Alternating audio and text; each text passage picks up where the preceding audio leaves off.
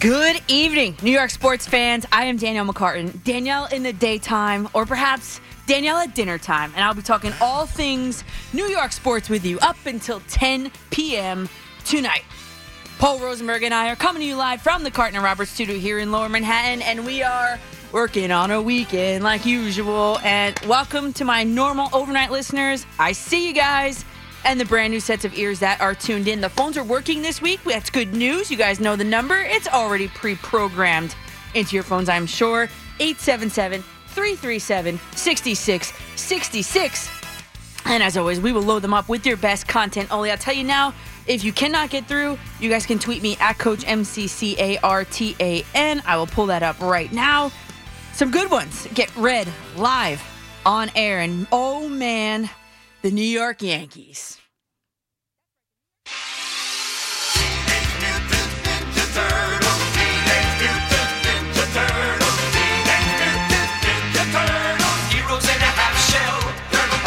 Leonardo, Donatello, Raffaello, Michelangelo, and now the newest hero in a half shell, Bronxy. That's right, the New York Yankees are 8-3 since Nestor Cortez Jr., of course it was Nestor, convinced the team to adopt a team mascot, a turtle that they named Bronxy. Fits right in with all the other four, doesn't it? Actually, the Yankees swept the first two series after the turtle arrived in the clubhouse not long ago, the Rangers and the Red Sox. And the Yankees even wore T-shirts before Friday night's game with a cartoon Bronxy on the front of them. And as much as everyone wants to label Bronxy as the Yankees' secret weapon, they were really hoping for some extra turtle power from him and from the Yankees today. Spoiler alert, it didn't happen. The Rays absolutely embarrassed the Yankees, demolished the Yankees, whatever you want to say, at the stadium today in game 161 on 161st Street. I mean, all you have to do is just look at the box score. 19 hits, 12 runs, 5 home runs for the visitors today. In fact, the Rays, for the first time in their history, hit the 100 wins mark. Great for them. Great for them. This game, the only game in the entire league with a 1 p.m. start time today, by the way, was over by the 14th batter of the game for the Rays. That batter was Brandon Lowe, who has killed the Yankees all season long, and today was no different. At the time that this game was, in essence, over, he uncorked his second home run of the game to push the score to 6-1 Rays. That was not only the turning point of the game, but it was the point of no return for the Yankees. But after that second home run by Lowe, I indicated in my notes, why no mound visit after that? As Montgomery was huffing and puffing on the mound. Then the very next batter, Mike Zunino, took a 1-2 pitch straight down the left field line and into the seats. 7-1 Rays. I also indicated in my notes, still no mound visit. Jordan Montgomery was allowed to be left huffing and puffing, trying to figure everything out all on his own on the island in the middle of the diamond without a life vest. Forget about pulling him at that point to go to this beyond hyped up bullpen, which has been pretty good. That would have been the right move, yet they left Montgomery in. And had the Yankees come back from that deficit 7-1 at the time, it would have been the Yankees' biggest comeback of the season. But it didn't happen. Not to be outdone by Jordan Montgomery, the Yankees bullpen followed up with an implosion of its own. They allowed 15 hits, 5 in 6 1/3 innings. Lowe, by the way, finished with 3 home runs.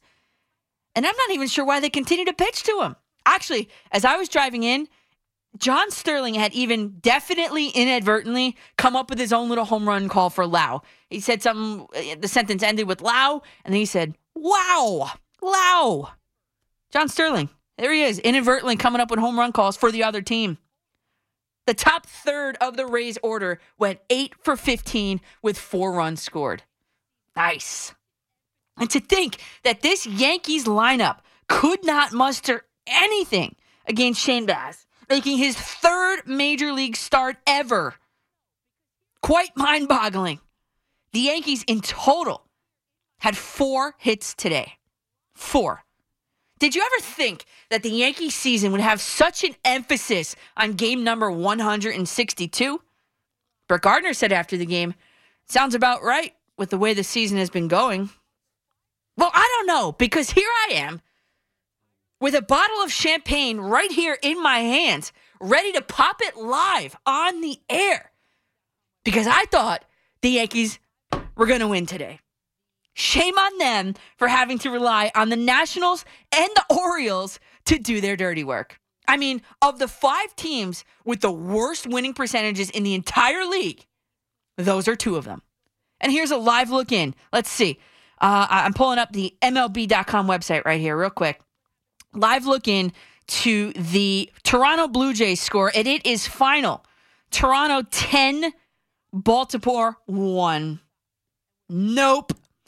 And there go any chances of the Yankees clinching tonight. So I'm going to have to go put this back on ice and maybe use it tomorrow, because who cares what happens in the Angels and Mariners game tonight? Don't stay up late to watch, because it doesn't matter at this point. The Blue Jays beat the Orioles. Now the attention shifts to the Red Sox and what they're able to do to try to overtake the top wildcard spot.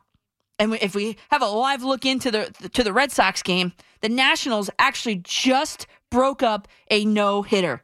Yes, a combined no-hitter for the Boston Red Sox was just broken up by the Washington Nationals. Boston is leading, of course, 1-0.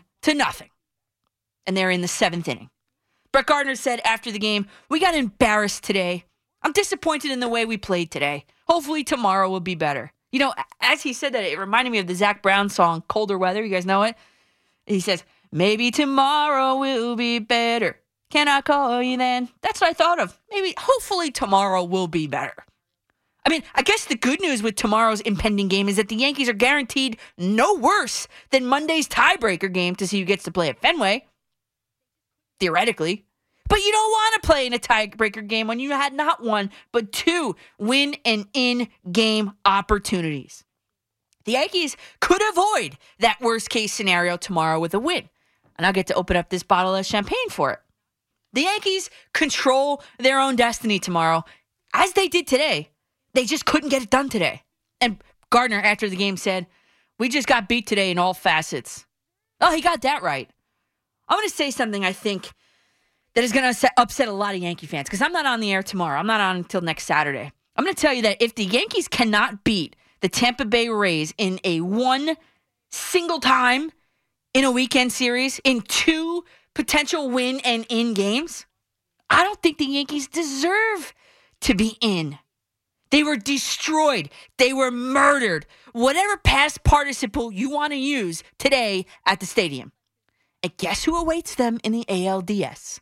The Tampa Bay Rays. The Yankees are 7-11 against them this season, and that includes today's must-win game. The Rays just look like a far superior team today and throughout most of the season. And let's not let this off the hook. Let's not let this slide. Aaron Boone turned to Albert Abreu on Friday night with his 36 innings of experience at the major league level in the biggest, most highest leverage spot in the entire season. Aroldis Chapman, who's been an adventure, remained in the bullpen. Why? Why did he do it?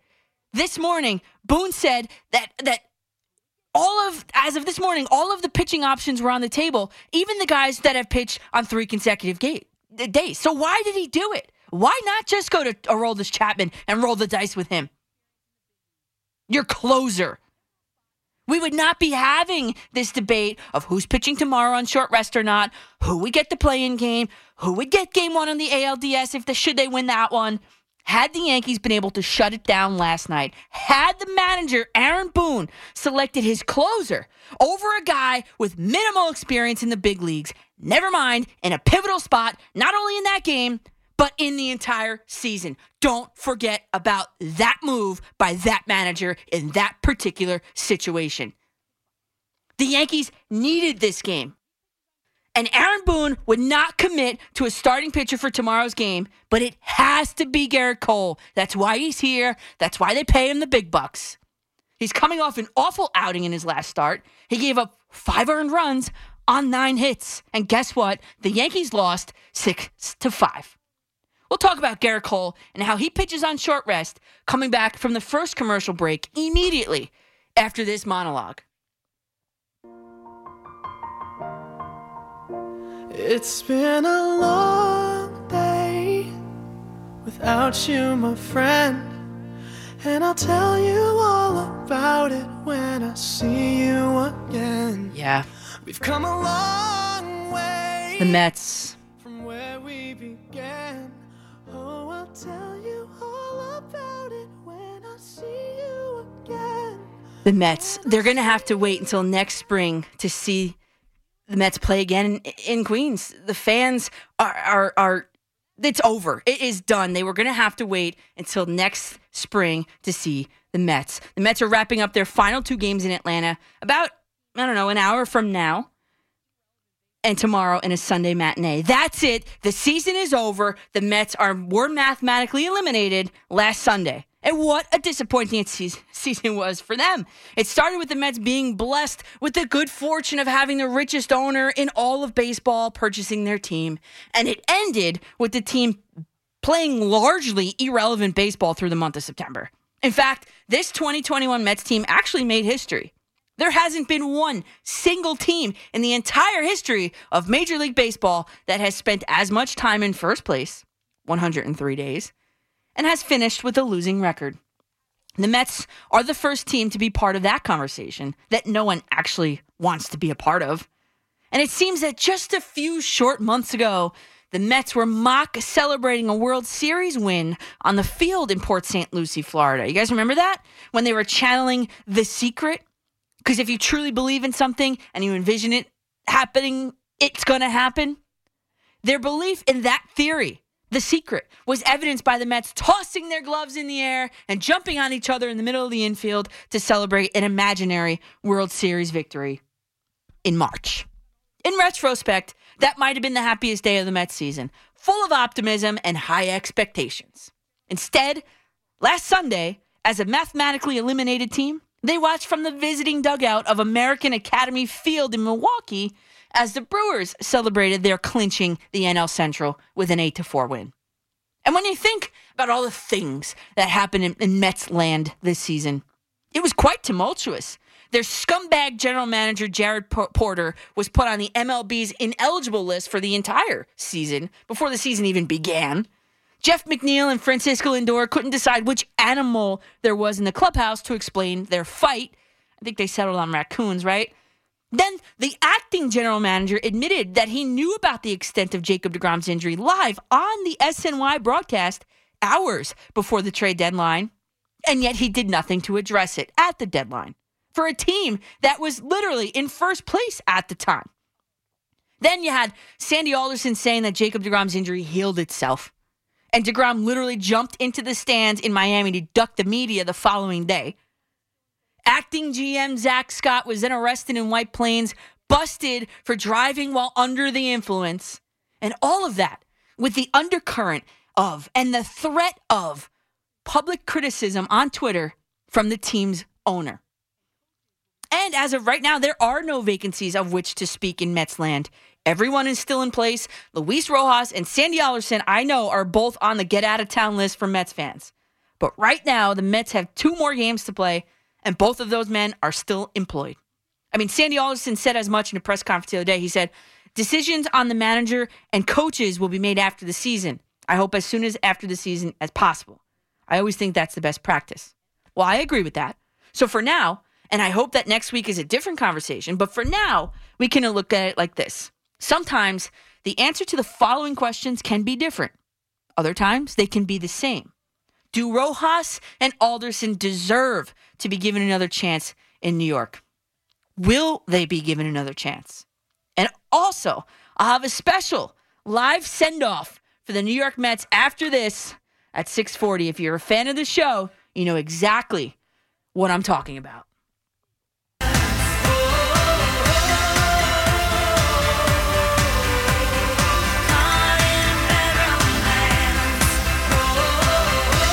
Yeah, the Jets and Giants, they have found themselves already in quite the bad romance with their team so far this season. It is bad football. It is terrible football every single week. I mean, really, how miserable do you feel while watching either or both of these two teams lose every single week? It's like, would you rather have no chance and get blown out every week like the Jets, or would you rather play well enough to keep it close and then lose on a last-second field goal like the Giants? I know you know it. Every week after the game on Twitter, at Coach MCCARTAN, I ask you to reply with an emoji to describe your team's play. For both the Jets and the Giants, I get responses with the poop emoji, the coffin emoji, the white flag emoji, the skull and crossbones one. I mean, among dozens of others with the same connotation. And we're only through week 3. This cannot go on the entire season. Can it? I mean, someone actually replied with last week, you've been asking for these for 2 seasons so far. Have they ever actually been positive? Well, on the rare occasion where one of the teams wins, yeah, they actually have been. Mostly. Both of our New York teams, the Jets and the Giants, are playing sloppy, gross football that, in general, by halftime has you, the viewer, switching to the other game, in general. Whichever other game is on, whichever other teams are playing. And then when you flip to that other game, how beautiful does it look? Offensive linemen picking up rushers, receivers that actually catch footballs, quarterbacks that are not constantly under siege. I mean, we are living in a reality, everybody, that these two teams, the Jets and the Giants, could be dead and buried by Halloween. I mean, we're New York. How have both of our football teams been relegated to being the teams that people pick against in their survivor pools? The Jets versus whoever? I'm taking whoever. The Giants versus whoever? I'm also taking whoever. The Jets and the Giants are winless so far this season. 0-6. Maybe October will bring them better luck? Because from NFL Network's Mike, I know they say Garafolo, but in Italian it's Garafolo. He said on Twitter, over the last 10 seasons, the New York teams are 20-49 in September. This is the both of them, with just one winning opening month for each team in that span. The NFL's biggest market, 2 teams, irrelevant before October again. Now, that is according to NFL Network's Mike Garafolo. Take the Jets first. They've been outscored 51-6 over their last 2 games. 51-6. Listen, I am the conductor of the Zach Wilson is a young kid with growing pains train. But where has there been improvement? They are the worst in the league in points per game. 6.7, by the way. They are the least efficient team in the league. And the Jets have the second worst total QBR. But are you ready for this one? Please make sure you're sitting down. Please make sure you've got your flashers on if you're driving. I don't want you driving off the road. Are you ready? The Jets are the only team in the National Football League that has not led at any point in any single game this season.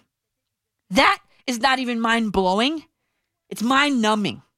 And the Giants, they're not much better. Yet their issues are more covert. They have huge names on both the offensive and the defensive sides of the ball. Huge names, good players, might I add. And yet they can't seem to scratch out a win, these Giants.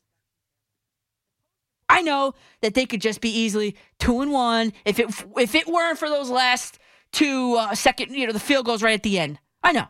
But you are what your record is. They're winless, 0-3 into the first week of October. It's October 2nd.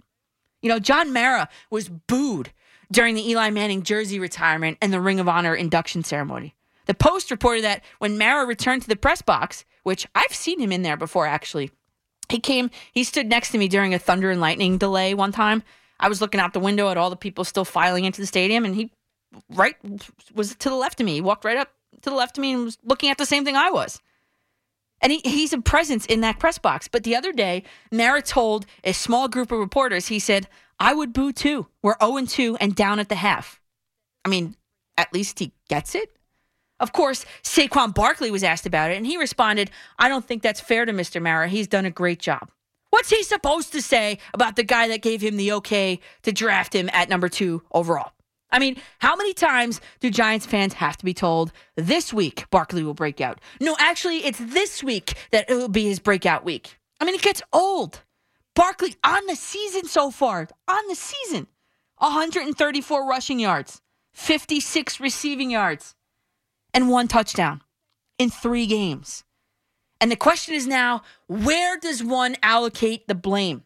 Is the Giants' abysmal start on the head coach? Is it on the defensive coordinator? Is it on the offensive coordinator? Or is it on the players' inability to execute the game plan? Is it a combination of all of those things? Let me tell you something. The Kenny Golladay yelling at Jason Garrett on the sideline incident, coupled with 3 straight losses and the potentiality of a 4th, I think if the Giants drop this game to the Saints in that same lame duck, vanilla offensive scheme, I think Joe Judge is going to shift all the way to self-preservation mode. And I think Jason Garrett will be the first domino to fall in Giants land after that Saints game, if it's a loss. So backing up, zooming out, and looking at week 4. Can either of these 2 teams win this weekend? Well, both games are at 1 p.m. The Jets opened at 7.5-point home underdogs. That's moved to 6 as of this afternoon when I looked. And the Giants opened as 8-point road underdogs. It has moved to 7 as of this afternoon when I looked. Will either of them deliver a W to the starving New York football fans tomorrow? I'll have my picks coming out throughout the course of the show tonight. So let's get it going. I have set the dinner table for you. Can't wait to talk with you guys. 877-337-6666. I'm Danielle McCartan at dinner time on The Fan in New York City. Be part of the show. Call The Fan at 877-337-6666. Powered by Superbook. Better odds and favorable prices. Baby bet, ayy, couple racks, ayy, couple Grammys on him, couple blacks, ayy. Welcome back to Danielle at dinner time here on The Fan in New York City. And I just checked, came across it. The Yankees have named a starting pitcher for Sunday's game, and that name is Jameson Taillon. Jameson Taillon is going to get Sunday's game versus the Rays. I don't know. I guess they spelled Garrett Cole wrong. I guess they didn't opt for him on short rest. That's why Garrett Cole's here, to get them into these games, to get the win in these games. That's why he gets paid the big bucks. So how is the Yankees ace on short rest? I mean, this is what I would have done. Almost exactly 1 calendar year ago was the only time he's ever pitched on 3 days rest. He threw over 90 pitches in 5 1/3 innings with 9 strikeouts and allowed just 1 hit, which was a home run to Austin Meadows in the 5th with 2 outs. And how the Yankees do in that game? They lost 2-1. Not great. Maybe that's what they're looking at. Jameson Taillon, who is coming off the ankle twice. This is, I get the first start since the second ankle injury. Jameson Taillon, who is going to get Sunday's game with the Rays. You have to imagine he is going to have a short leash with that bullpen of the Yankees. Now Michael King is unavailable. Boone said it after the game. And Taillon is set to take the mound. All right, we've got a bunch of Yankees calls on hold, and I will go in the order that you guys called, and you guys know that. And if you want to get aboard, it's 877-337-6666. If you can't get through, you can always tweet me at Coach MCCARTAN. All right, let's go to Lane in Valley Stream. You are up first. You are our leadoff batter tonight. Hello, I'm Danielle McCartan. Just want to say, I mean, why? What? Okay, I have some questions I want to ask you. Yes. Number one, I don't know what to say about the Mets. You know, I'm upset. You know, I mean, they should have won. You know, they're hitting. Why do you think they're not going to go to the playoffs? You said the Mets? Yeah, and also the... Lane, you waited 32 minutes on hold to ask me why the Mets are not making the playoffs? Yeah, because I'm like, why do you think they haven't had a chance to win in 2 years? They've had a manager that, I mean, the Mets, thanks, Lane, for the call there. The Mets have issues that stem from the front office and their decision-making in putting people in those positions in the front office, and it trickles all the way down. I mean, for example, this season, Jacob deGrom, the last game he pitched was on July 7th. They didn't have their number 2, supposedly, Noah Syndergaard, until, last week? Those are their number 1 and number 2 starters. Okay, there's that. You had Francisco Lindor, who was probably the most underperforming Met this entire season, along with Michael Conforto. I mean, let's just pick a problem as to why the Mets didn't make the postseason this year. And a manager that, I don't know, at times looked like he didn't have a stranglehold on the clubhouse. First time manager was last year, by the way, managing the Mets through a pandemic shortened season. And then this year, in his first full season, I didn't really do it for me. And then they picked the wrong Cub at the trade deadline. We can talk about Javi Baez if you want. It was the wrong Cub. They should have picked Chris Bryant, and they didn't. I mean, just here, let me put them all in a hat and then just take a pick. Take your pick as to why the Mets didn't make the postseason. And here we are with the Yankees. They might be having a short exit out of the postseason. Let's just put it that way. They've got Taillon on the mound tomorrow. Boone did not commit to somebody directly after the game, but it's Taillon. Jameson Taillon's getting the start Sunday versus the Rays. Robbie in Phoenix, Arizona, you're up on the fan. Yes, can we fire Boone now, please? Well, see, that's the conundrum, right? So if the Yankees don't Can we fire him now? Yeah, no, you can't. You can't fire him now. I don't know if that's being facetious, but you cannot fire him right now. No. Well, I was being facetious. He's the worst manager I've seen in my lifetime. He's just awful. I would say he's the Inspector Clouseau of professional baseball right now. He's in over his head. He's unconsciously incompetent. He doesn't even know how bad that he is. In fact, I think he's so bad, Mickey Callaway is Billy Martin. Oh, man. All right, so Robbie, I know you're a great caller here. Give me, what is the biggest instance that bugs you in a decision that Aaron Boone made? Tell me one. Why is Jermaine in there yesterday? Who? Can anyone? Oh, Herman. Domingo Herman. Yeah. Why was Herman in there yesterday? He hasn't pitched, since the end of July? It made no sense. 0 sense. I mean, he doesn't know what he's doing. Here's what the Yankees need to do. They need to get a real baseball man that knows how to work a bullpen, and the players have regressed. Glaber has regressed. Sanchez is terrible. They've regressed under this man. You can't say they've gotten better under Aaron Boone. No. They've gotten worse. Yeah, you know what? And Robbie, thanks for the call. The Yankees, he inherited a stacked team. Let's just put it that way. Aaron Boone inherited a stacked New York Yankees team. The baby bombers. Remember all that? Everybody? Right? Then they did some crazy things where they moved Gleyber Torres to shortstop. You mentioned Torres, so we'll talk about Gleyber Torres. Gleyber Torres, as a second baseman this season, has played there 17 games, and poof, like magic. We talked about it here. You shouldn't be surprised. In those 17 games, and this did not count today's game, 317 batting average, 6 extra base hits, 6 RBIs. Whose wonderful, great, genius idea was it to put Gleyber Torres at shortstop? And yet, I would like to know whose great idea was it to move him back to second base. I want to know. I want to know whose decision it was to do that move. Because he's been good in those 17 games since then. Why not do it sooner?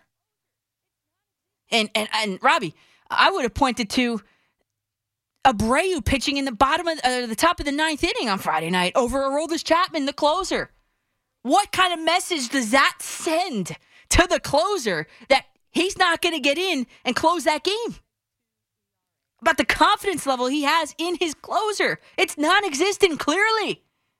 Clearly. And you got Jameson Taillon. Ready for this? He has faced the Rays twice this season, 2 times. Taillon is 0-2 with a 6.52 ERA. Uh-oh. Kevin and Camden, you're up next on the fan. I'm back. What's up, Coach? You're back, Kevin. Doing a show. I want to talk about the Yankees. Yeah, let's do it. This bad news even started before this game, which was horrendous. I'm not even going to get into detail about this slop that I witnessed today.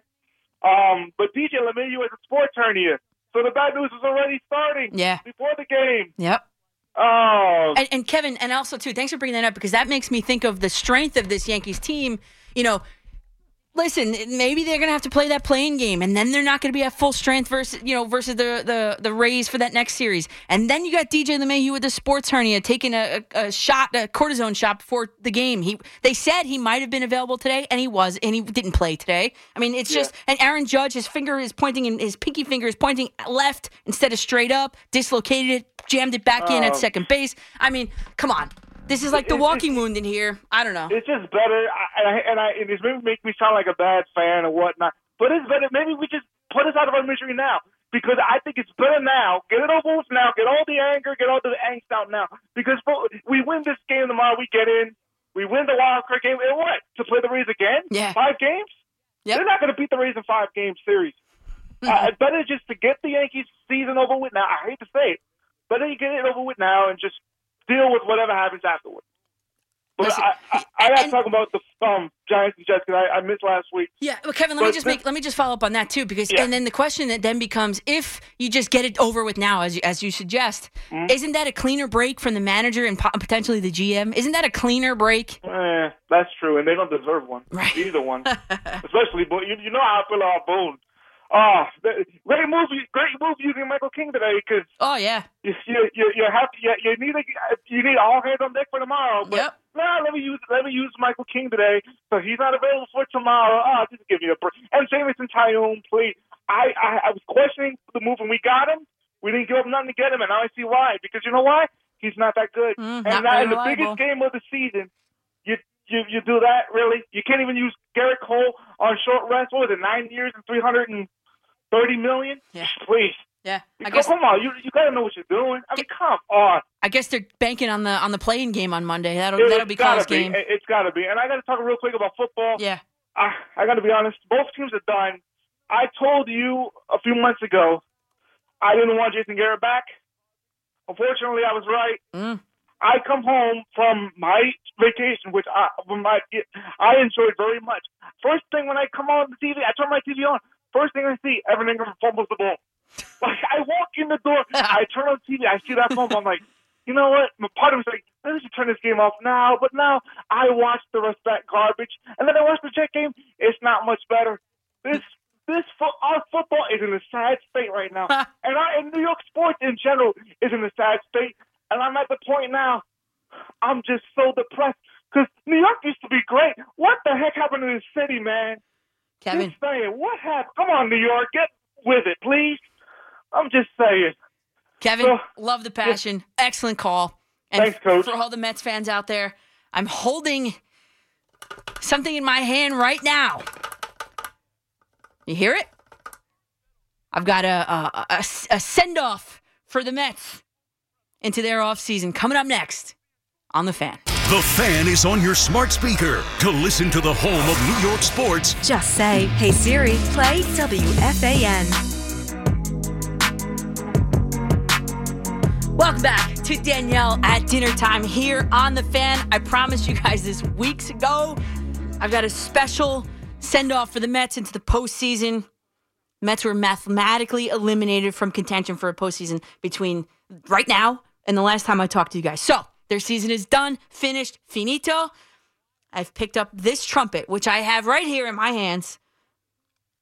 Since 4th grade, I've even been challenged. I've never relinquished my hold on first chair until I had graduated high school. I was even in the marching band. I led the entire band of 200 people onto the field for the Fighting Huskies. But with that said, you guys, it's been a while since I picked this up to play for anyone other than my dog, who hides whenever she sees it come out of the case. So my embouchure is not all what it used to be in those days, but it's only fitting that I send the Mets off to the offseason as uniquely as I know how. And the Giants and Jets better be careful. They might get this treatment soon too, but only because the Mets are now obviously mathematically eliminated from playoff contention.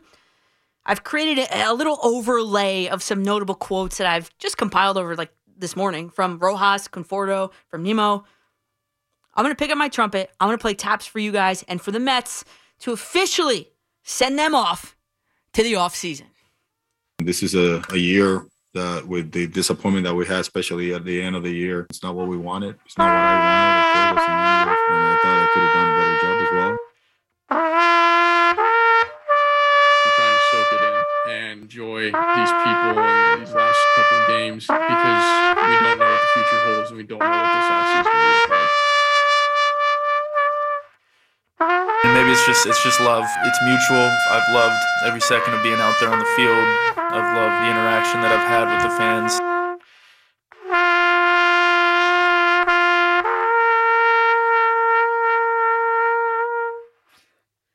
How did I do? Tell me. That wasn't that bad, actually. Right? That was good. That was solid. I did okay, right? I'm not saying I was expecting bad, but that was not bad. Got a little lost on the little high note there, but I hate that. I did it. Yeah, that was solid. That was solid. Thanks. Right. It wasn't a 1. It wasn't a 10. Okay. It was solid. It was really good. Like a 7? Yeah, you can sell me on a 7. Okay. 7 solid.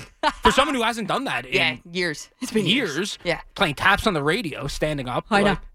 It's not easy. That was the biggest, I told you on the break, this is the biggest audience I ever played for. I was a little nervous, but we did it. We got through it. We got through it. Yeah. And the Yankees better watch out. I might be bringing this back next week, this time next week. Hopefully for the Yankees, their offense gets in order. That's what seems to be the big thing for me is they can't hit. They stopped hitting the last 2 days. 4 hits today. I know, and people are going to get crazy about the 12 runs. It's not the 12 runs. It's the 2 runs that they scored. They can't hit. It's the 2 home runs by Lau. How's that? Put the game out of reach. Awesome. Thanks. Appreciate that, ball. Thank you. All right, let's go in the order that you guys called. Robbie in Lenox. You're up next on The Fan, Robbie. Danielle, thanks for taking my call. It's great to talk. The last time we talked together was about a month ago when the Yankees blew a huge lead to the Baltimore Orioles. I was just telling Rosie, look at the Yankees' record in their own division. I don't know if they have a winning record against any of these teams. Do they have a winning record against Toronto? I'm not quite sure. I have the answer for you. The only team that the Yankees have a winning record against in their division? Baltimore. Yeah, 11-8. Okay, that should sum it up for you right there. Yes. This is the most overrated team in the history of baseball. First of all, you mentioned before about Tyon pitching tomorrow with a 6 ERA and 2 starts. Almost 7. You know, I'm Gary Cole, okay? I'm walking up to Boone. I'm saying, give me the damn ball. Pay me $30 million. It's just nonsense, okay? Gary Cole should be getting the ball tomorrow, right? The thing is that when you have a team that takes as bad at bats as the Yankees do and doesn't put the ball in play, this is such an overrated team. Now, Stanton and Judge have had a terrific year, but if you look at their numbers against Tampa, they're awful, okay? You got a center fielder who's 38, you got no shortstop, and you got one of the worst defensive catchers who's just an awful at bat, and Boone last night pitching in Sanchez when Hickey's been pretty clutch in the past. Oh, yeah, that was another thing. That I forgot to say that. Oh, are you kidding me? Sanchez cold off the bench is better than Higashioka? Come on. Right, Come ridiculous. on. So Boone is bad enough. We know about the move last night, which was just ridiculous. We all know about that, how dumb that was, okay? But the thing of the matter of fact is this team does not have one player even close to a 300 batting average. Rizzo has been terrible. I'm sorry. We got a home run today. He's hitting 248. Glaber's hitting 250 or 260, whatever he's hitting. Okay, LeMahieu's had a terrible season. So the matter of fact is that they've beaten up the Central Division and the Western Division that stink. This is an overrated team. Next year, go get me a center fielder, maybe Esteban Florio. Let Anthony Volpe, if he's ready, let him come up and play shortstop. I want to see the kids, but I'm really tired of Cashman.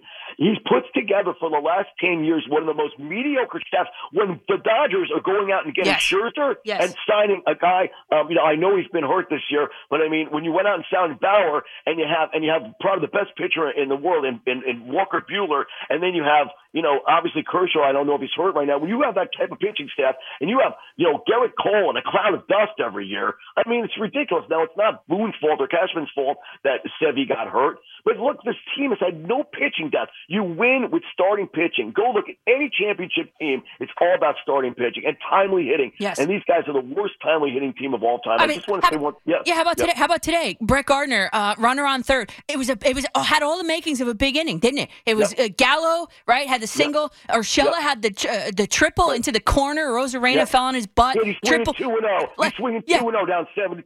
How do you swing 2-0 down 7-2? Come on, man. I know. I wrote that down. Come on, man. What is wrong with you? You're ahead of your time, Danielle. Let me tell you. I just want to mention one thing about the Giants. Yeah. It's not about Joe Judge, and it's not about Dave Gettleman, and it's not about the offensive coordinator, and it's not about the defensive coordinator. It is about John Mara, who has let this franchise sink into the pits of hell. It started with Jerry Reese and leaving him too long. It started with 7 lousy drafts. And it's just continued to be one dumb decision of hiring to one dumb decision of hiring. You can take an entire organization, but if you don't have smarts at the top of the organization, it's never going to work. And you can look at Daniel Snyder, you can look at Sterling, the former owner of the Clippers. You can look at the Ford family in Detroit, and the Lions have even touched the Super Bowl. So it all starts at the top. And John Mara has done a lousy job, and hiring Dave Gettleman was the biggest mistake. 18-36 over his tenure. It shows you exactly right there. And Daniel Jones, he's not a bad player. Can you win with him? Yes. But you got Saquon Barkley running out of bounds? What kind of nonsense is that? Can you turn the corner, Saquon? Are you that afraid with your ACL? I mean, that shows you exactly what the Giants are. When you're starting running back, is not running up the field. Yeah. And when Jason Garrett was hired, I called Joe and Evan that day, and I said, you got to be kidding me. And they said, well, he's a good offensive coach. I said, what, are you kidding me? Did anybody watch the last 10 years of Dallas Cowboy football in the lousy red zone? Their red zone, like last week, I'll give you an example. First down and goal to 8. Can't you just run the damn ball or just throw a little flare pass? I mean, keep it simple, man. That's the Clappers got to go, man. Yeah. Let me tell you, if they want to make a move, that's the first thing I would do. Yep, me too, Robbie. Thanks for time. I do a show on Tuesdays up here, station up here in Western Mass, and I'm telling you, my monologue, I'm going to kill the Giants or the Yankees. All right, send me a link, Robbie. Send me a link. I'll take a listen. Absolutely. Good luck. Absolutely. I certainly will. Thanks, Danielle. Right, thank you. And you know what, too? As you were pulling it up, I disagree slightly on that, and I know we have to break really quickly, but Daniel Jones is not being used in the way that he should be used. He has been green. He's been money. I'm looking at next-gen stats right now in front of my face. He's been money on passes beyond 20 yards. His quarterback rating I'm talking about. I mean, up the middle, he's a 149 quarterback rating on a pass over 20 yards up the middle. I mean, come on. Yet you got Jason Garrett, and I'm looking at like the scattergram here of the throws that he's thrown. 2 attempts over 20 yards in week 3. So add this up. So 2. And he had 2 attempts over 20 yards in week 2. Okay, that's 4. And he had 1 attempt over 20 yards in week 1. 5. Over 3 weeks, Daniel Jones has been allowed to wing the ball beyond 20 yards only 5 times. Those in those zones, those are his. The home of Giants football and Yankees baseball is WFAN. 101.9 FM and the Odyssey app. Baby, do a leap and make them dance when they come on. Everybody looking for a dance floor to run on. If you want to run away with me, I know a galaxy and I can take you for a ride. Welcome back to Danielle. I guess still at dinner time here in New York City. I just took a look over my left shoulder. Oh my God, it is dark out. I can't handle this getting dark early thing. During the break here, you guys, I was doing a lot of tweeting with you guys on the break. You guys are wondering about why did the Yankees go with Tyone tomorrow? It seems to me as though the Yankees, I don't know, they kind of seem like they're strategizing in this way. And hear me out. Maybe this is their thought process. We'll play for Monday. We'll give Cole the ball on Monday in the play-in game. And if Tyone gives us the second coming of Jacob deGrom in his pitching performance tomorrow, then we get a bonus. I don't know. That's what I'm thinking. I mean, wouldn't you rather not play in that play-in game with a team that's Judge with his finger? What was it? Gallo and his hip. And DJ LeMahieu and his hernia. I mean, wouldn't you want as many off days as possible? I don't know. It's just me. I don't know. I would pitch my best pitcher tomorrow. That's what I would do. I don't know. I can't get behind this, but you know what? Did you guys? I came across this on Twitter, and it was apropos because it was just so perfect. Tropicana Field has a statue of Wade Boggs, life-size statue. He played for both the Yankees and at the time the Tampa Bay Devil Rays. Life-size. He's wearing he's like in a batting stance. He's got his helmet on. I guess batting gloves, whatever. There was no bat, though. I guess the Rays had to take that bat out, so no one used it as, a weapon. Obviously, he's in his batting stance, right? And you guys, go ahead. Put your arms, in a batting stance right now, right? You listening right now. Arms in a batting stance. Some kid got his head stuck in the statue. I mean, his head, how do I explain? His head was stuck in between where like the V created by like your arms on a batting stance and like the chest of the Wade Boggs statue, that's where his head was caught in. I mean, the kid was definitely old enough to know better. That's for sure. And where were the kid's parents? I mean, probably taking the photo. They probably told him to do it. The kid's fine. They got him out. But imagine trying to explain that one. Yeah, hi, Tropicana Field Safety Patrol. Yeah, my little Johnny was taking a picture with a Wade Boggs statue by section 112, and I don't know, just somehow his entire head got stuck in the statue. Can you please send someone with some WD-40 to get him out? Because he's really stuck. Thanks, yeah, we'll wait right here. Come on. And now guess what? The poor statue of Wade Boggs has caution tape all over the spot where any normal person would not insert their head and upper torso.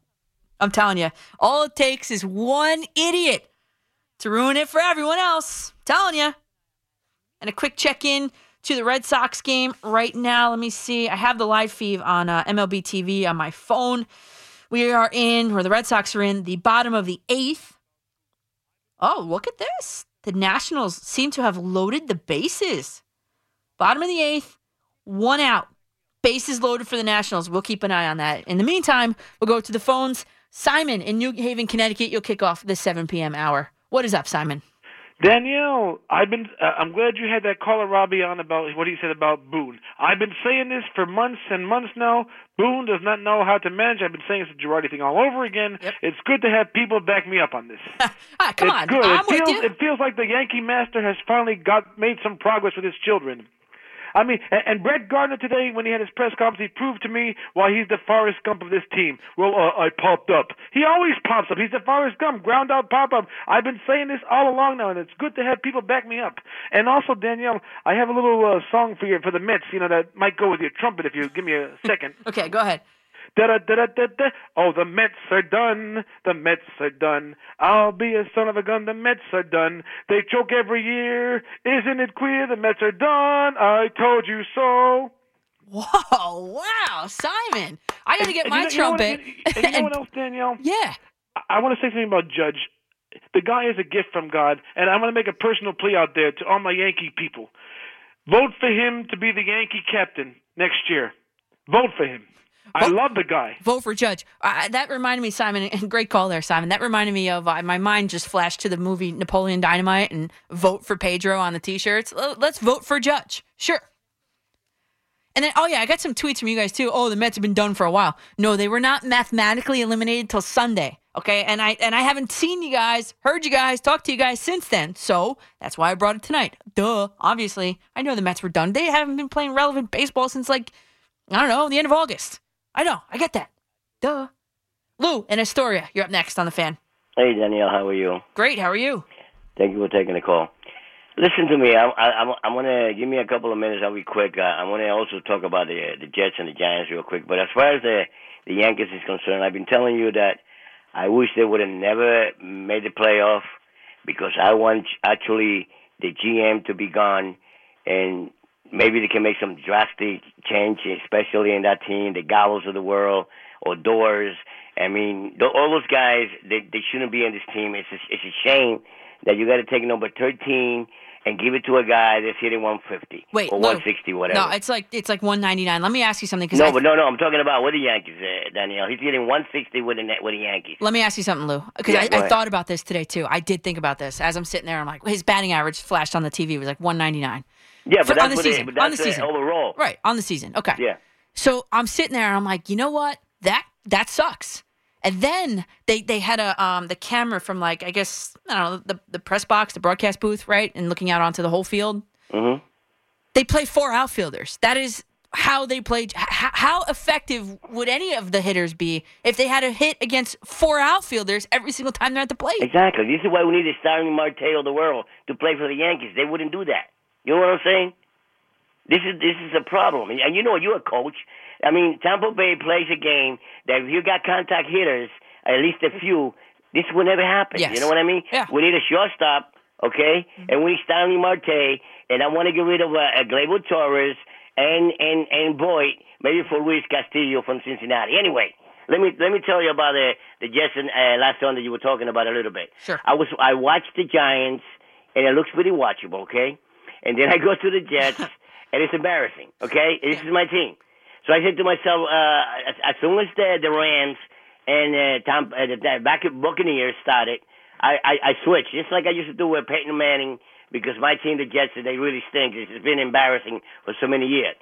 So I want your opinion of it. First of all, Matthew Stafford is a better quarterback than Daniel Jones, okay? And I'm not going to mention Wilson because he's just a rookie, okay? He's learning right now.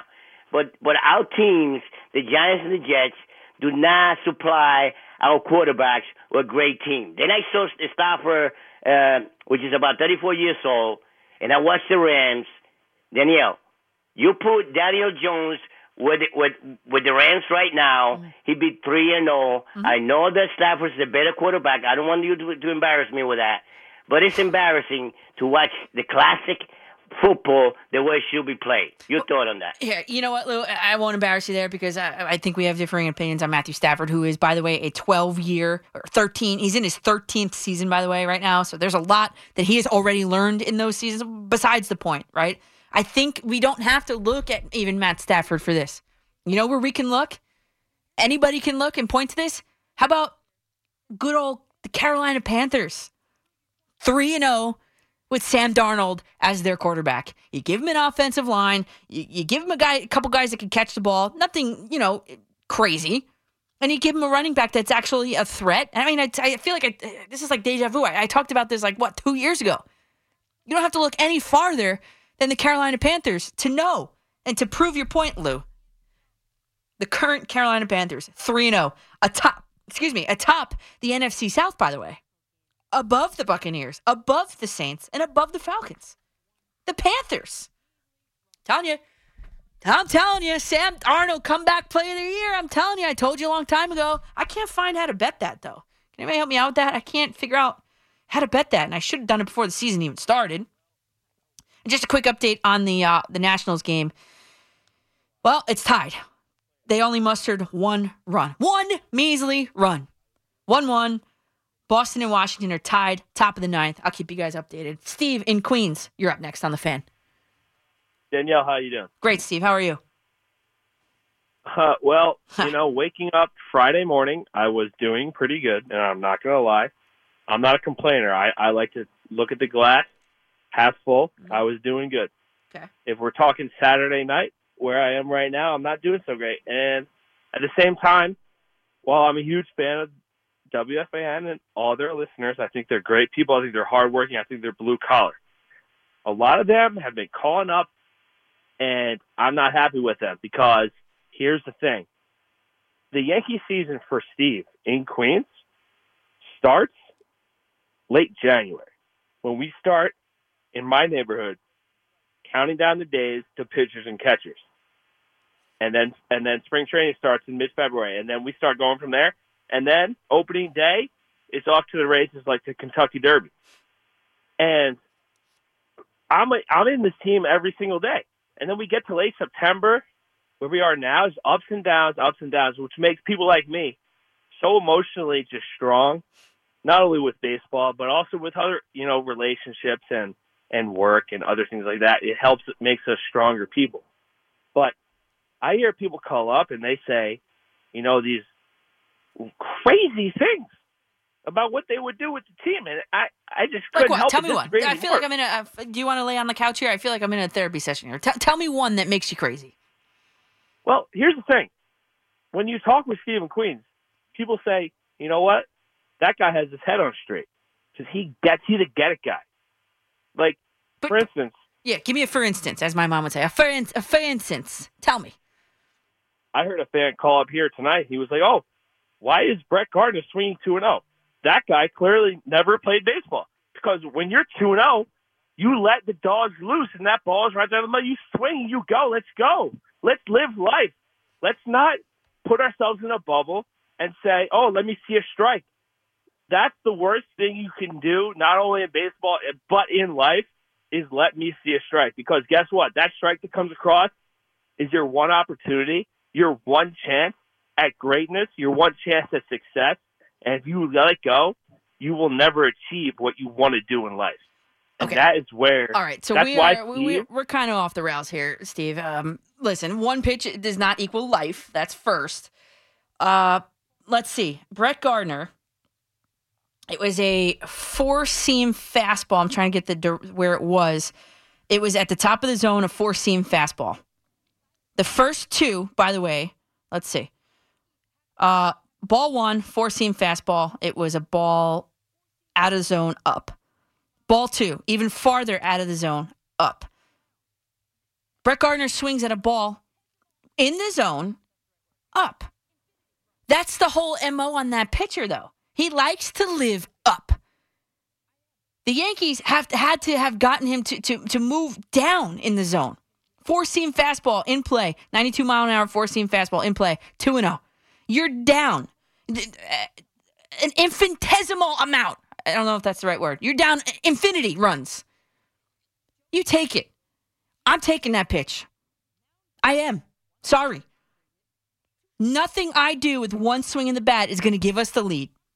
Make the guy come to me. Make him throw me a strike before I swing at something. Because he just came out of a mound visit. Right? I'm looking at here. Joey Gallo singled. Gio Urshela tripled. Mound visit. 1 out, mound visit, 2 balls in a row. I'm waiting for him to come to me with a strike before I'm swinging the bat.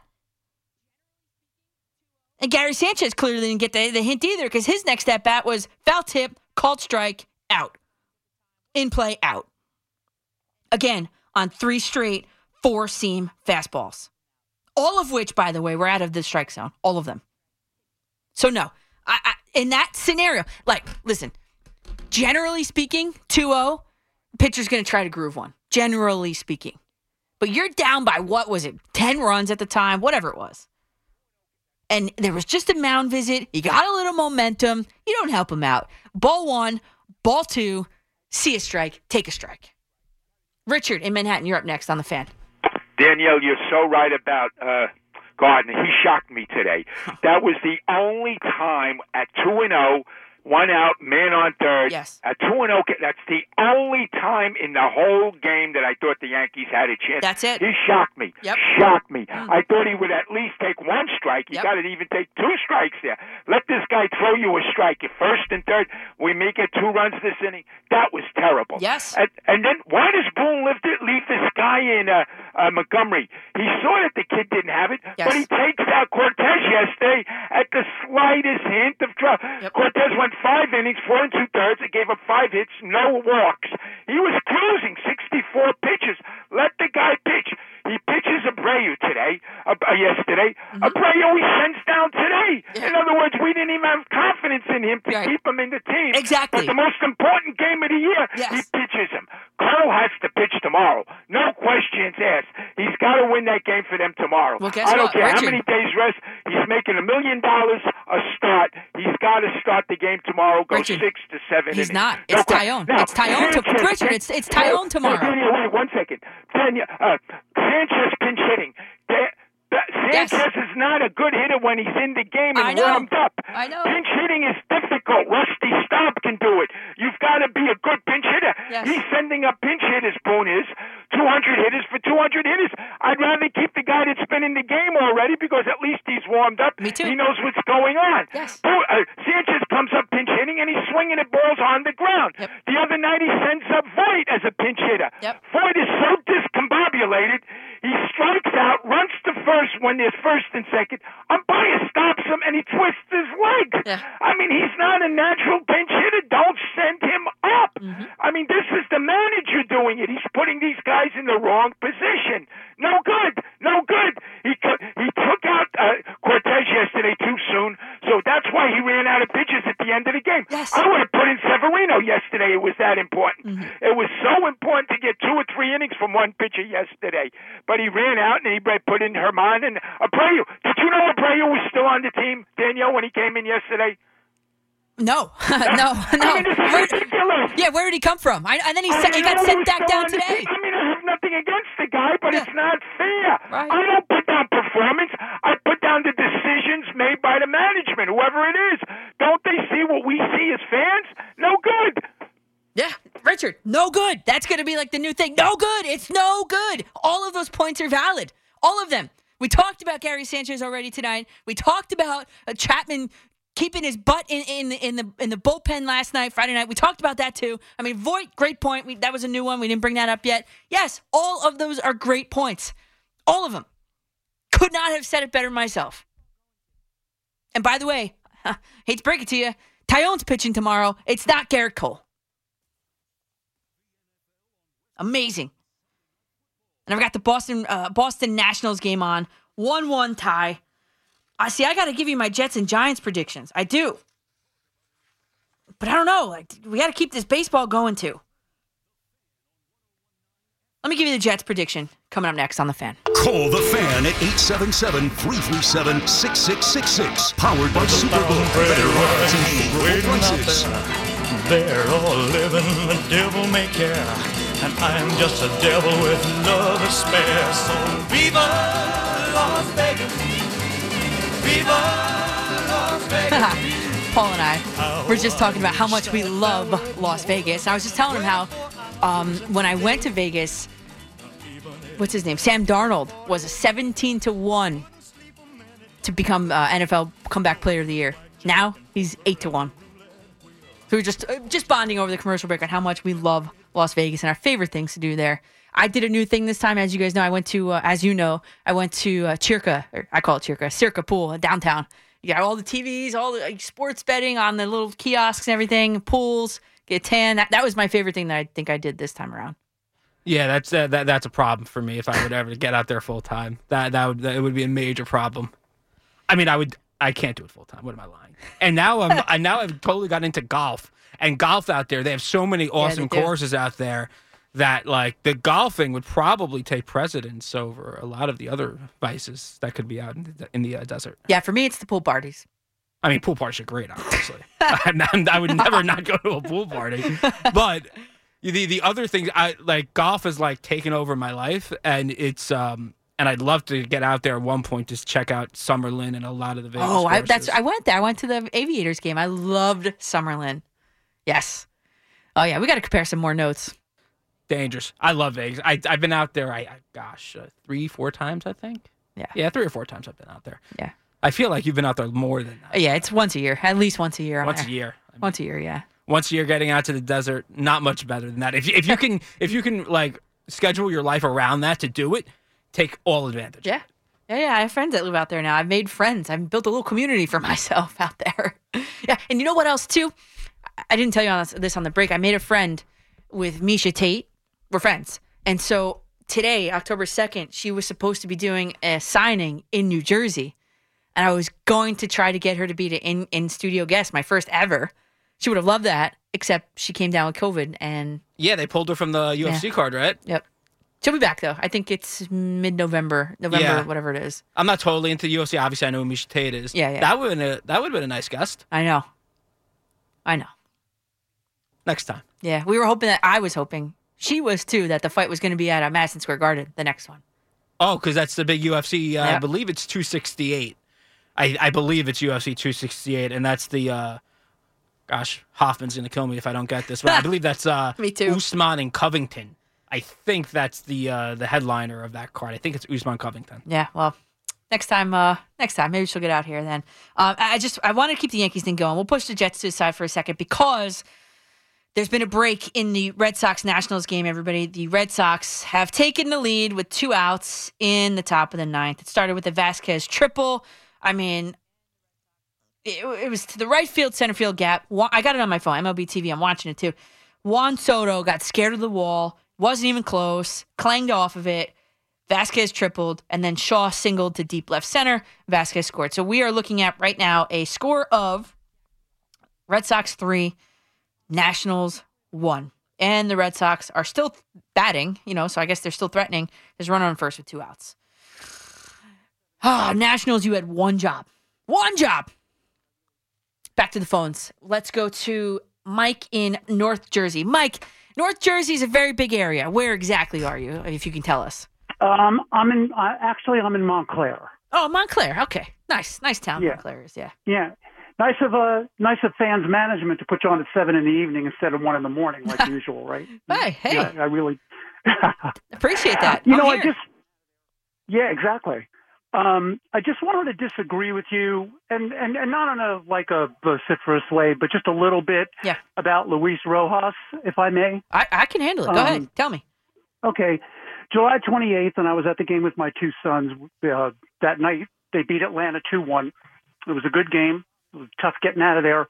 They were 54-46 after 100 games, and 5 games ahead of Atlanta just 2 months ago. And looking back, you'd have to admit, Danielle, that it was kind of a minor miracle considering what an underachieving bunch of overpaid prima donnas these guys turned out to be. That was a miracle that they were, and nobody was calling for his head then after 100 games, and rightly so. So did he become stupid and didn't know what he was doing over the last 62? I don't think so, Danielle. I really don't. But I just feel like he was the players manager, right? He was the guy that everybody loved. He was the players manager, this and that. I think you have to be now, Danielle. Right? They won't hire you otherwise. Sure, I get it. And I would have probably not get a job. By the way. Yeah, I know. I would not get a job as an MLB manager. They wouldn't hire me, right? But what I'm saying is that he was the players manager. Yet when the thumbs down thing happened, he said he didn't even know what was going on. Like, wait a second. Hold on a second. Back up. He didn't know what was going on? He was protecting the $34 million man. You know that. Come on. See, that's another problem, though. See, the $34 million man knows where he's going to be next year and the next 10 years after that. Right. So his manager is in a completely subservient position. That's a big problem, from my perspective.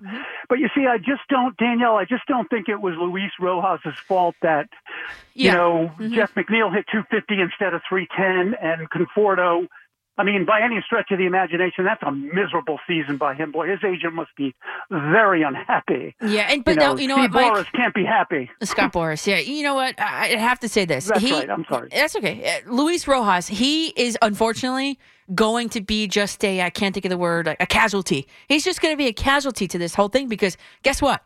The new GM is going to want to pick his own guy. His man. That's it. And unfortunately for Luis Rojas, that means he's gone too. I didn't think he did a bad job. I'm with you. He didn't do a terrible job. He didn't. Really. Right. His players failed him, as you outlined nicely. So it's just going to be a clean slate for the Mets moving forward, and potentially as soon as Monday. Yeah, he'll probably get another job in the organization, though. That's what I'm thinking. He's been there a long time. Yeah, unless they demote him, unless he tries to go elsewhere. Maybe he thinks he still can be a manager. Maybe someone takes it. Who knows? We're about to enter the managerial carousel that maybe, no one knows what's going to go on. So that's kind of why I don't like speculating, Maybe he keeps his job. Yep. It's not looking likely, though. Anyway. Right. I don't know. Well, here's the other thing too. They talk about next man up and all that. When injuries happen, but for a change, if people remember, they were winning DeGrom's games for a change. I think they were like barely 500 through 60 starts coming into this season. By the way, they were 11-4 when he went down. Let's face it, Danielle, they weren't 11-4 in the 15 starts that he missed. Sure. So he, that injury more than, and still, I don't think they were deserving. Like I said, I think they were, I think they were really sort of tiptoeing through the raindrops to even be where they were for those 3 months they were in first place. But this idea that I've heard people say, well, you can't use DeGrom's injury as an excuse, I don't agree. I'm sorry. No, I disagree too. The guy's the best pitcher in baseball. And thanks, Mike, for the call. He is the best pitcher in baseball. If you were without him from July 7th through, now, October 3rd, tomorrow, the final game, that's a chunk of start. That is a huge blow to a team that, was built and their strength was going to be their starting pitching. That's a huge blow to that team.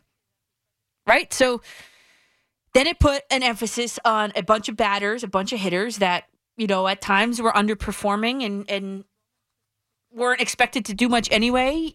You know what I'm saying? I don't know how to say it. Like VR. Okay. Pilar, VR. These guys are not burning down the barns with their bats, right? Is that the expression? I can never get these freaking expressions right. But the strength of the Mets was going to be their starting pitching. Stroman pitched great. I would renew Stroman if I were the Mets. I think they need to renew Stroman if I were the Mets. Oh, and by the way, there's been an update. This game has finally gotten out of reach, I think, for the Washington Nationals. Kike Hernandez hit a home run. It's now 5-1 Boston. Bad news for the Yankees. Bad news for the Yankees. Yeah, we could do probably one more, right? We can do one more. Okay, let's go. Paul in Floral Park. You're up next on The Fan. Oh, Danielle. Oh, my God. The Yankees. Oh. You watched the game, didn't you? Oh, God.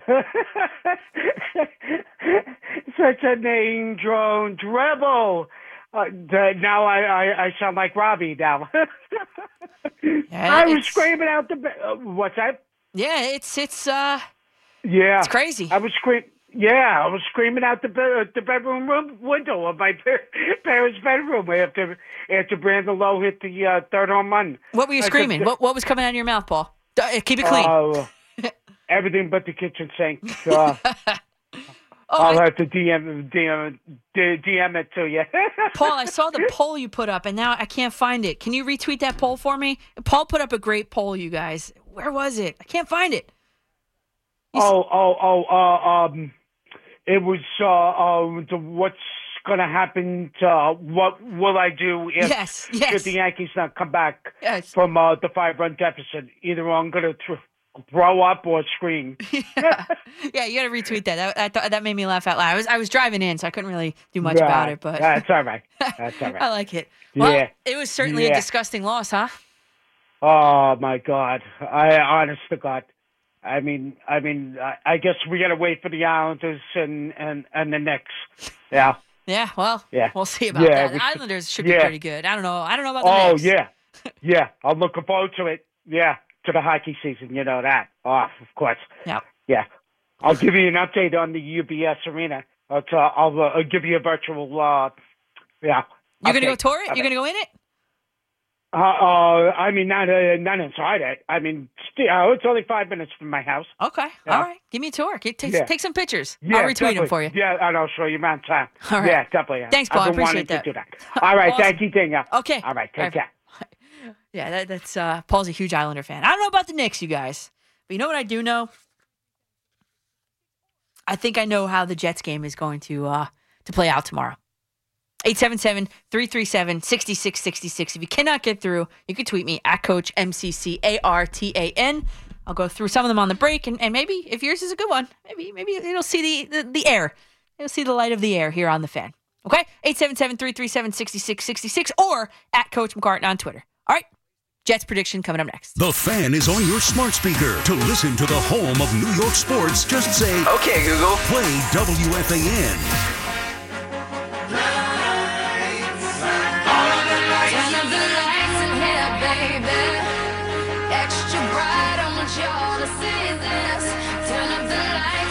Turn up the lights, everybody. It's Danielle. I guess after dinner time here on The Fan. We got to work with a title for the show here at this time slot. I've been all over the place. Whatever time you got me, whatever time I'm in, I'm all for it. But this is McCartan before midnight, Danielle after dinner. I don't really know. But it's 7:45 on a Saturday night, and I would be remiss without offering my Jets pick for this week. And the Giants coming up soon. And I know you guys want to talk a lot of baseball.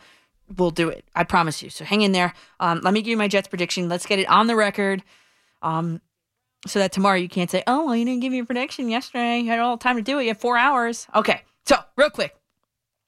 Winless Jets, 2-1 Titans, tomorrow 1 p.m. By the way, the Giants are on at 1 p.m. too. I hate when they do that. There are some notable missing players on each side of the ball. It will affect the outcome of this game. Notable outs for the Titans, A.J. Brown, Bud Dupree, Caleb Farley, and Julio Jones. I mean, those are 4 big-time dudes. Notable outs for the Jets, May, Moore, Jeff Smith. It's Crowder's return from the groin injury, from the COVID out for COVID, whatever. And it's Denzel Mims' time. Mims, the 59th overall pick into the 2020 draft, is finally going to see some significant gameplay. He's had only 3 snaps in week 1 so far and 2 healthy scratches in the 2 following weeks. So this is Mims' time to shine. And Salah said on Friday that he's going to get some opportunities. Hopefully he takes advantage of them. We're expecting him to. Okay. What's the issue with Mims? So something that Robert Saleh said on Friday made me immediately think of something. Here's the quote, and I want to see if you thought the same thing that I did when he said it. Saleh said, we're more comfortable using Mims. It's gotten to the point where he doesn't even need to talk to the coach anymore. He's just out on the football field. He's getting himself lined up. I think, and maybe you agree with me, I think there are definitely some learning the playbook and study habit issues going on with Denzel Mims. You look at what Ryan Tannehill did last week, spread the ball around, 10 different receivers. None of them caught the ball or were targeted more than 4 times, including Julio Jones. So it's going to be a long day for the Jets defense guarding continuously fresh-legged Titans. I'll tell you that much. And what else do you think of when you think of the Titans? Derrick Henry, 113 yards last week. So the one lone bright spot for the Jets so far this season, their run defense is not terrible. I mean, they limit ball carriers to under 4 yards per carry so far this season. That's pretty good. In any event, here's all you need to know for this game. Look no farther than Zach Wilson's season totals. 2 touchdowns, 7 interceptions, 6 yards per attempt, and a 55% completion percentage. It's probably because the Jets have allowed the most sacks in the league. 15. It's hard to even evaluate the kid. Wait, Wilson, not Darnold. Didn't mean to give anybody any flashbacks there. Plus, the Jets wide receivers cannot catch the ball. They are tied for 7th in the league in drop passes. Plus, Matt LaFleur looks lost as a first-year offensive coordinator. The last I checked, the Jets are 6-point underdogs, I think. And my pick, and I hope I'm wrong. I say this all the time. I hope I'm wrong. Titans 20, Jets 10. Titans 20, Jets 10. There's my pick. We'll lock it in, and we'll go back to your calls at 877-337-6666. Or it looks like the lines are busy if you want to tweet me at Coach MCCARTAN. Larry in Cranford, New Jersey. You're up on the Fan. Hey, Danielle. First of all, I'm still taking Xanax from that caller from 2 callers ago. Which one? I don't remember his name, but he was wired, boy. Let me tell you, he got me crazy. Can you stand another Gary Sanchez call? Yes, I can. Actually, I can. Okay. I get the feeling that he just doesn't care. That he's, if he goes up and swings at the first 3 pitches that come along, if he strikes out, he strikes out. And he really doesn't care. He really doesn't care. That's kind of the impression you get. I get. I know. And it's so crazy because that's the impression I think a lot of people get by watching him, right, on TV and all that. But you talk to any player, any coach, they're all like, oh, he's a hard worker and this and that. I mean, I know they're not going to call out their teammate, but then why go out of their way to say it like that? So I don't know. I know. Looks like, and he also, I don't know if anyone ever could do a stat on it, but I'll bet you he has his hand in giving up as many runs as he produces. Yeah, I wanted to look that up, and I never got a chance to do it. I wanted to do that, but yes, you mean in the pass balls but sometimes you know what though? Sometimes it doesn't even correlate to runs directly because what about today? I forget who it was on base. I think it was a Rosarina. Was on first base, stole second base, stole third base, and ended up scoring. Right. I mean that doesn't go on a box score. You know what I'm saying? Right. You could say a Rosarina. You really almost could say he hit a home run. Yeah. Right. Basically, yes. Yes. Yeah. Yes. Yeah. Okay. Yeah, and you know what? Wait, Larry, before you continue, that just my thought just popped into my mind of this girl. I won't say her name. She was a catcher for me on my team, and it was like that's exactly what I thought. Anytime there was a walk or a single, there was a runner on first base, that run was scoring no matter what. That was it, and it's a terrible feeling. It's a terrible thing. The walk becomes not the walk. The whatever, and then it becomes a double. Yeah, the one base becomes a home run. Right. Yeah. Okay, I love listening to you. I appreciate that. Thanks for calling, Larry. I appreciate that. Yeah, and then we talked to this, what was it, last week or the week before about this Gary Sanchez experiment. I mean, with the knee down, it's lazy. He has literally no lateral movement on any balls outside of the strike zone, left and right with that knee down. I can't stand watching it. Not that he's very mobile or lateral or, mobile behind the plate anyway to begin with. But it's just that one knee down is completely hampering his ability to go out of the strike zone, to make a play on a ball out of the strike zone. And another one gets by Sanchez. I can't hear that anymore. I can't stomach it anymore. And I say this every single time because I don't want this to get lost. Imagine if you are a pitcher pitching to Gary Sanchez and he calls for a ball, I don't know, in the dirt, low in the strike zone, a waste pitch out of the zone, something like that. He calls for that. If I'm a pitcher on the Yankees, I don't have much confidence that he's actually going to put some leather on it and block it, or be able to get, the glove. How do I say this? With the fingertips touching the ground. He doesn't do that either sometimes. You notice that, right? His fingertips never really touch the ground at times. He tries to backhand balls or put his glove. It's the wrong way sometimes. Like, you're a major league catcher. How is your glove the wrong way? If I was a pitcher, I would have probably maybe 25% confidence that Gary Sanchez is going to pick a ball out of the dirt if one slips out of my hand. And that's a problem, because then that's a mentality from the pitcher's perspective. Like, okay, well, I really can't bounce one here. I really can't put a chase pitch in the dirt because there's a runner on second, and that run's probably going to maybe score, or definitely a runner on third would score. So these are all things that you cannot quantify in a box score or in that run differential, runs given up to runs, thrown out. You can't quantify those things. As we saw today, a Rosarena's on first, steals second, steals third, scores. That's not on anybody's, box score. Really, I'm talking about catcher. It's not on his box score. And another thing you can't quantify is this. And we talked about it briefly, and I want to go back to it. The shift on Joey Gallo. 4 outfielders. They're playing 4 across. When I play my women's league softball league that I play in North Jersey, the Upper Saddle River League, great league, by the way. I'm on the Phillies. I didn't pick the team. Okay, I was put on to the Phillies. Okay, we use the maroon color. We don't use the red color. But anyway, they play me 4 across in the outfield because in our league we have like the short fielder that's allowed. So we play with, I guess, 10 fielders, no matter what, 10 people in the field. And every single time they bring that person back and they go 4 across every single time with a full infield. It's very frustrating when you look out there and you're like, man, there's nowhere for me to put this. There really is nowhere for me to put this ball. And yet, Joey Gallo, he stinks, right? But he plays against 4 outfielders. It's the point I'm trying to make. The bunt that he laid down the other day was beautiful. Because there was literally nobody playing on the left side of the field. It's Friday night. The bunt was beautiful. If he continues to keep doing it, and I know he said before the game today that even if he continued to lay down bunts like that, they're still going to continue to shift him. Okay, well then you know what? If I'm him, I'm still laying down those bunts. Because if they're going to give me the whole left side of the infield, I'm going to go ahead and take it. And who knows? Maybe there's a throwing error. Maybe you find yourself on second base. Who knows? All right. Wow.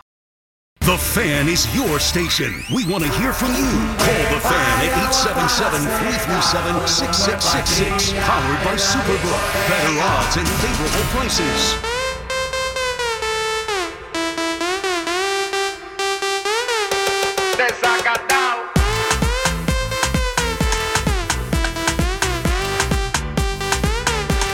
Welcome back to Danielle. I got a tweet from Mike in Egg. Oh, it's a trumpet. Maybe I should pick that up and try that on my own here. But I got a tweet from Mike in Negri. He says, maybe this is Danielle at dessert time now. Yeah, that's right. Ice cream. That's my favorite. It's my vice. I love ice cream. Talking about vices. Couple things came through on Twitter on the break. I told you I was going to check it. David Levenstein says, what's the jersey going to be tonight? Well, I'm sitting here in a Yankees Field of Dreams cap sent to me by a loyal listener. Thank you.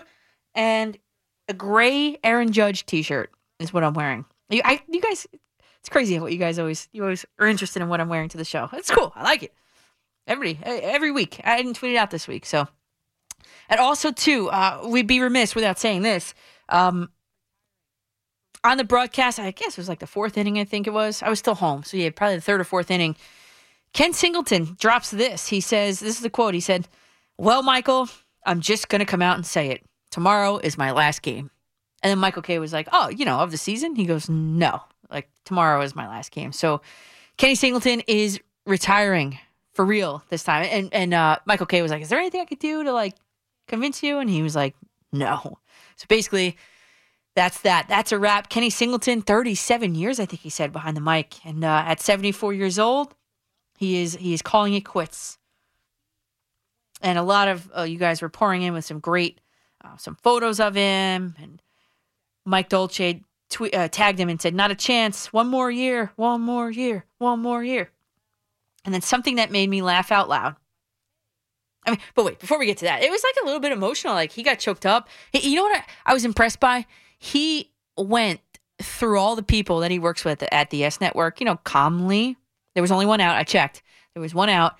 Calmly went through every single person, said nice things about them, wished them well, every single person. And then when he got to Michael K, he got a little choked up.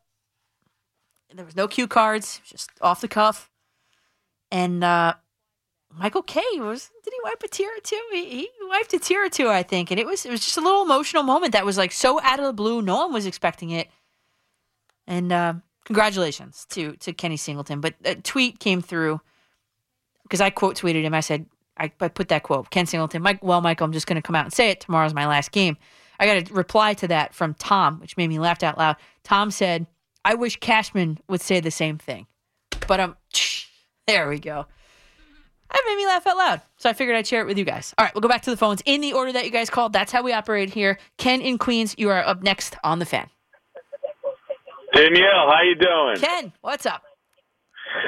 You on later tonight, or are you taking the night off? What do you mean? You want me to do 8 hours of radio over the next 12? Oh, my God. Well, I'm used to hearing you at 2 o'clock in the morning. You know what I mean? I know. I appreciate you tuning in the earlier time. I do.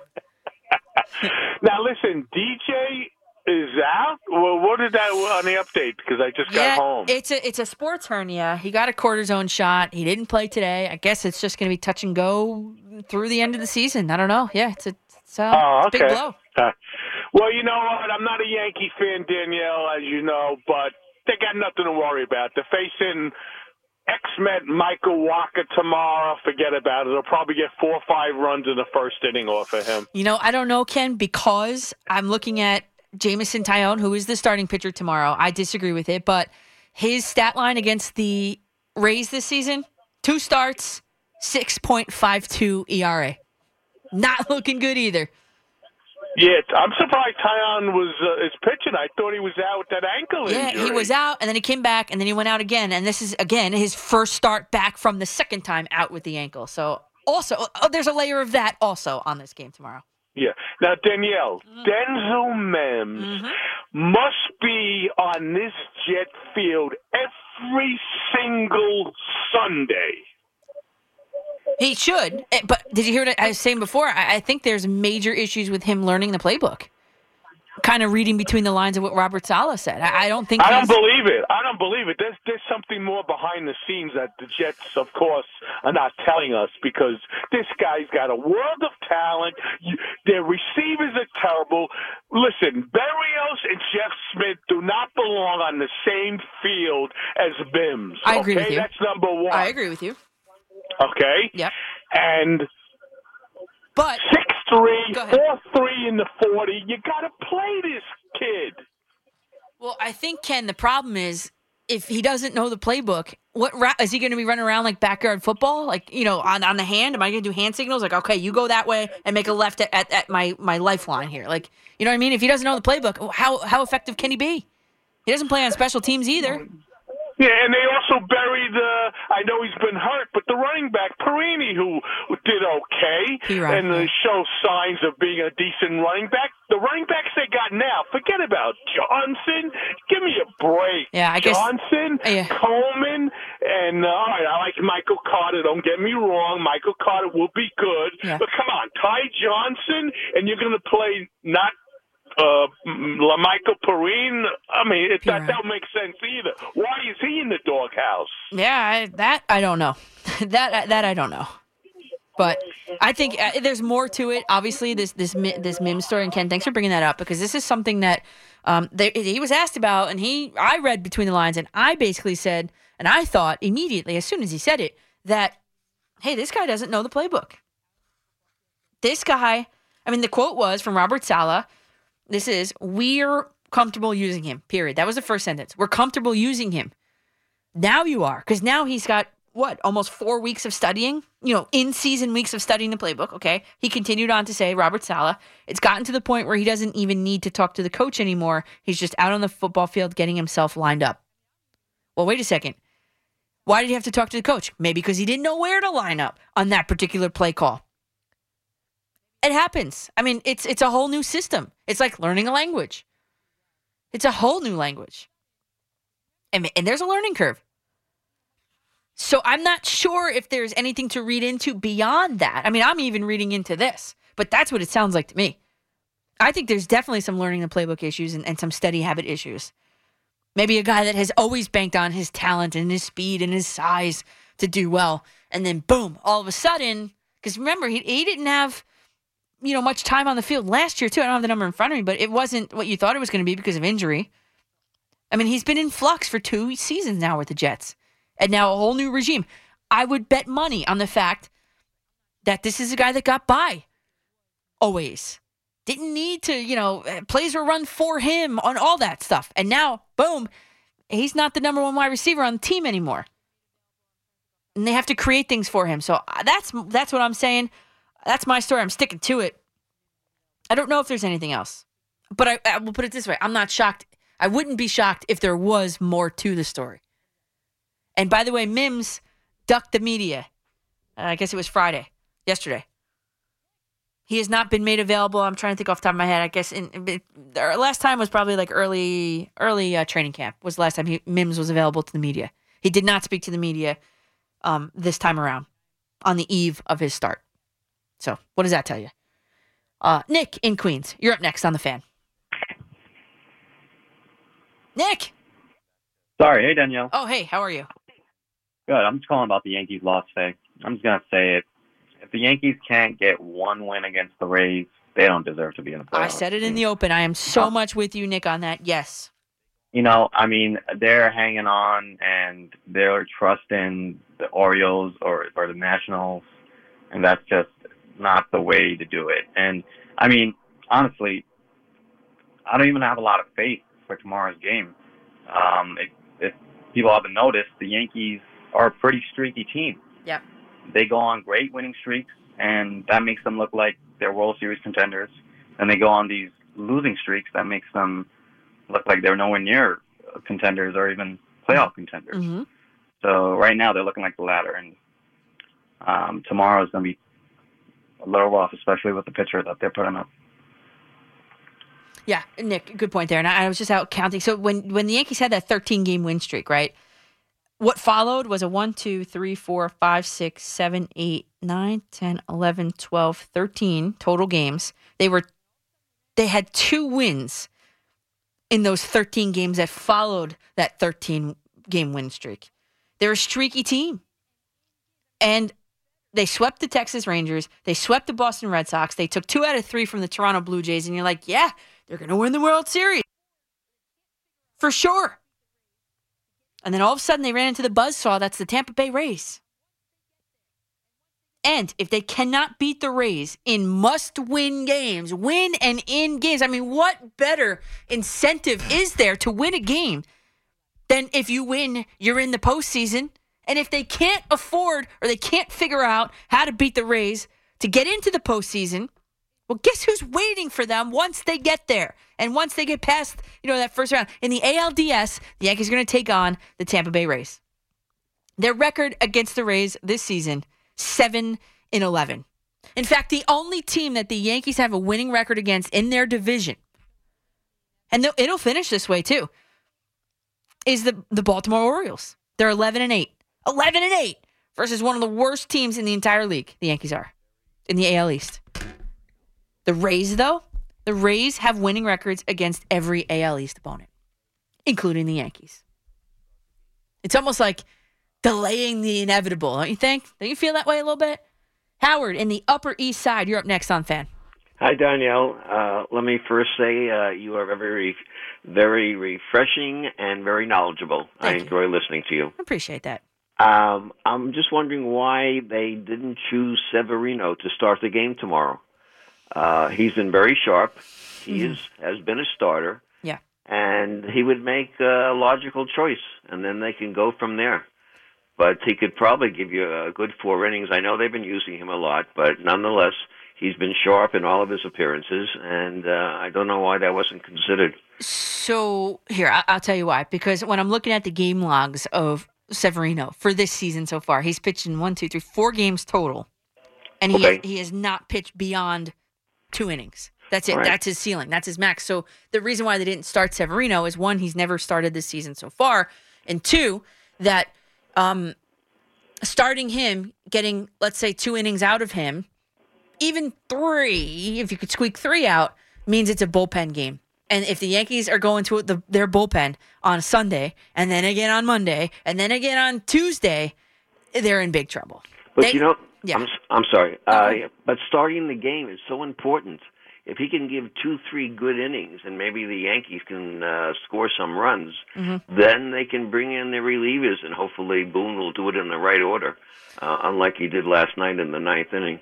I don't know. I mean, I get it, but it's just the fact that they're going to have, how many games and how many days, and they can't tax the bullpen in that way before you even get to the Rays. I mean, that's like a death sentence right then and there. I agree. So, okay, thanks a lot. Yeah, good question there, Howard, though. Yeah, I mean, that's the thing. I mean, Luis Severino was going to be a reliever. That's it. Case closed, period. Done. Now, this is a different scenario. If, it's a game, 4, and Boone needs it there to be, a bullpen game, maybe Severino does start the game. But tomorrow cannot be a bullpen game. I mean, out of Jameson Taillon, they need at least 5 good innings. I can't believe I'm saying that, right? I like starting pitchers to go to like the 7th, and then you do the setup man, and then you do the closer. That's what I like. That's not how the Yankees play the game. So 5 innings out of Taillon with, minimal run damage. I don't know, 2 runs maybe, I guess. 5 innings, I would consider that a win. For him personally. But when you look at what he's done against the Rays so far this season, in 2 starts, he's got a 6.5 something ERA. I mean, in my book, that rounds up to a 7 ERA. If Jameson Taillon goes out there, coming off the ankle injury, which he's been out twice for already, and he puts up a 7 spot, he allows the Rays to put up a 7 spot on the Yankees, done for. It's over. I mean, it's not technically over, but come on. That would be terrible. That would be awful. And you got to imagine that Aaron Boone is going to have a short leash on him. I would hope Aaron Boone is going to have a short leash on him. And by the way, the Boston Red Sox did win. You probably saw it. Red Sox beat the Nationals. The Yankees and the Red Sox are locked up for home field advantage on the wild card. Locked up, tied. Toronto's 1 game behind them. Seattle's 1.5 game behind them. Looking at the standings right now. Seattle plays, the Mariners play the Angels at, I think it's 9:10. So about an hour from now. We'll have, I guess, a better picture of what's going on. If you're a Yankee fan, did you ever think that this would come down to game number 162? Technically, maybe even really 163. Crazy to think. Let's go to Teddy in Yonkers. You're up on the Fan. Hey, Danielle. I'm Teddy, the math teacher. Danielle. Hey.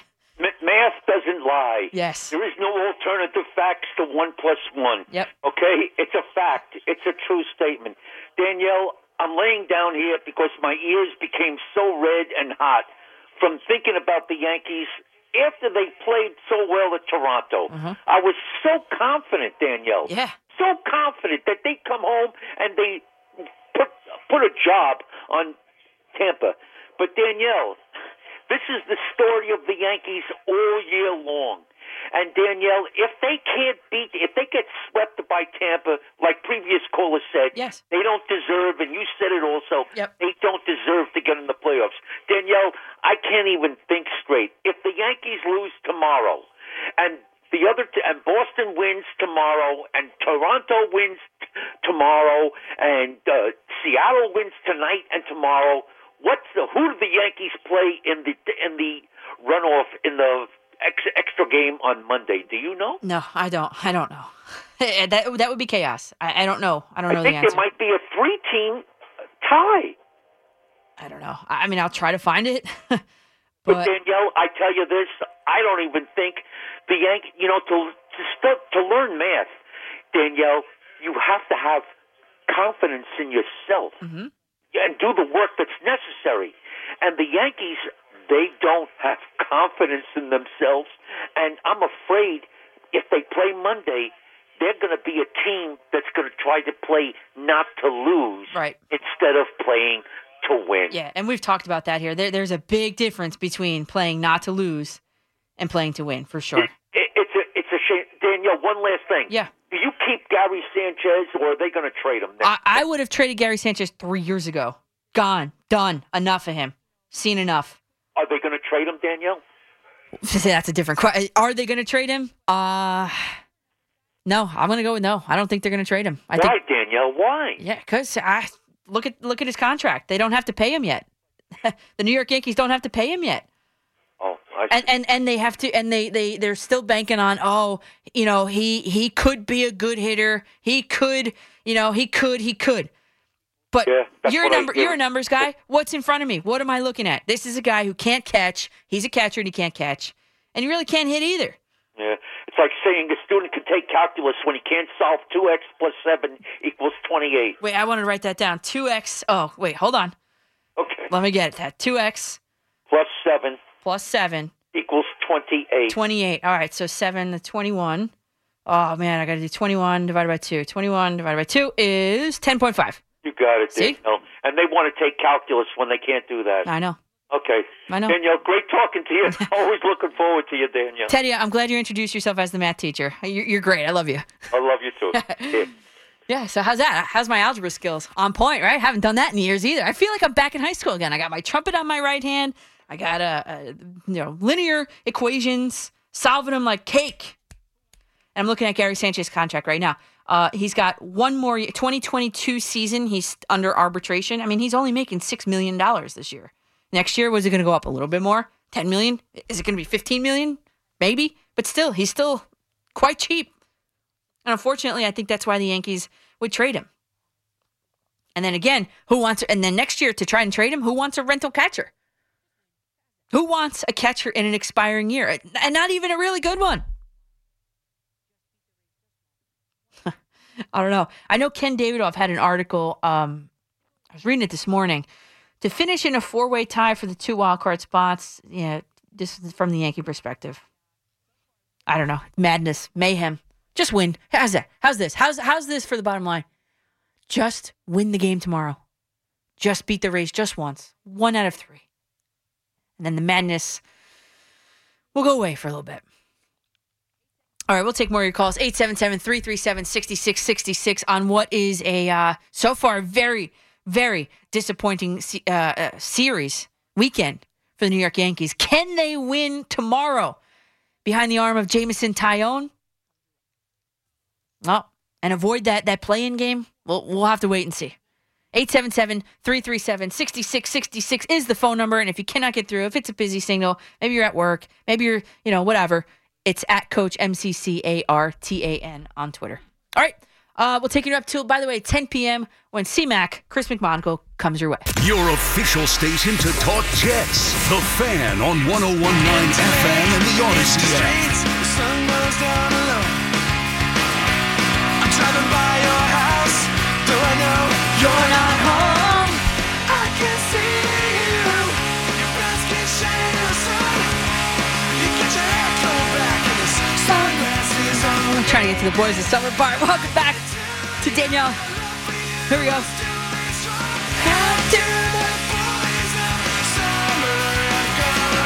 Well, one of our teams, the Boys of Summer, the Mets, are pretty much, they've got to play out one more game. Kevin from Camden sent me an article that said that J.D. Davis is going to get hand surgery in the offseason. Probably, I don't know. If I were him, I would do it, Monday. I think it was a ligament in the hand. I just exited out. Yeah, the Mets are done for, and the Yankees are, listen, they've guaranteed themselves a game 163. Whether that's a play-in game or what at this point, no one knows. They have to beat the Tampa Bay Rays tomorrow. They had to beat them tonight. Like, literally, I am sitting here. I texted Spike just to make sure this was all right to bring this. I have a bottle of champagne here right next to me. I brought cups, although it's probably not good. It's a couple of years old. It's probably not great, but for a prop for tonight, because I thought the Yankees were going to be clinching tonight, today. Even if they lost today, I thought maybe there was a potential if the stars aligned that the other teams would I don't know. Maybe the Nationals would come through and beat the Red Sox. Maybe the Orioles would come through and beat the Blue Jays. And then we wouldn't be having any of this conversation right now. We'd be sipping our bubbly. But you know what? We're going to have to take this bottle back home and maybe open it up tomorrow. Who knows? I don't know. We'll see. We'll see what happens. But this is not a great outcome if you're a Yankee fan, if you're the Yankees right now. You got Jameson Taillon bringing his against the Rays almost 7 ERA into a must-win game. King is off the shelf. Michael King off the shelf for relief appearance tomorrow. Boone already told you that much. It's not great. And then the Yankees have must-win games on what? Technically Friday night, Saturday night, not night, but let's go Friday, Saturday, Sunday, Monday, and then Tuesday, and then what? I mean, that's 5 must-win games in a row. It's exhausting if you're a player. It's exhausting. Mentally, emotionally, and physically. And you've got a couple ailing Yankees, Gallo, Judge with his finger, when he dislocated his finger, like Iron Man, he just boom, put it back. The reason why there was such a delay in the game, Aaron Boone said, was because they couldn't get it back in. Eventually they got it. And you got LeMahieu taking cortisone shots. How long is that going to last for? Come on. All right, in the order that you guys called, Lou in Massapequa, you're up next on The Fan. Yeah, how you doing, Danielle? What's up, Lou? A couple of things. Number one, with regards to the Mets, the Mets, they actually overachieved, I think, in the first half with all their injuries. Yeah. And then when DeGrom went down, the team just lost its heart. Mm-hmm. They didn't have the same fight in them after DeGrom went down. Agreed. So even though their other players started coming back, they just were not the same team without DeGrom. And I would also say that the mixture in the clubhouse was not a good mixture. I mean, there's no reporters allowed in there, so there's no way to actually find this out, and there's no way players are going to throw each other on the bus. But, the Lindor Baez thing in that clubhouse, I don't think that was a positive thing for that team. Well, and then with regards to the Yankees, like Sanchez is the worst defensive player probably in baseball. I wouldn't go that far, but he's quite bad. Yes, he's quite bad. And somebody asked a few minutes ago, what happens if the Red Sox win tomorrow, the Yankees lose, and Seattle and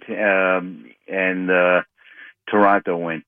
Do those three teams have to play each other to play the Red Sox, or is it just 4 teams playing against each other and the 2 winners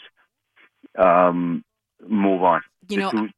On the break, I tried to find an article here, just to explain this, because I don't know the math behind it. Maybe Teddy, the math teacher, can help us figure this out. But I just found an article here. This is from USA Today. You know what? I'm going to tweet this out for everybody to read and see on their own. And I don't know right now, but I just tweeted the article. Okay, let's see what it says. Let's read it together.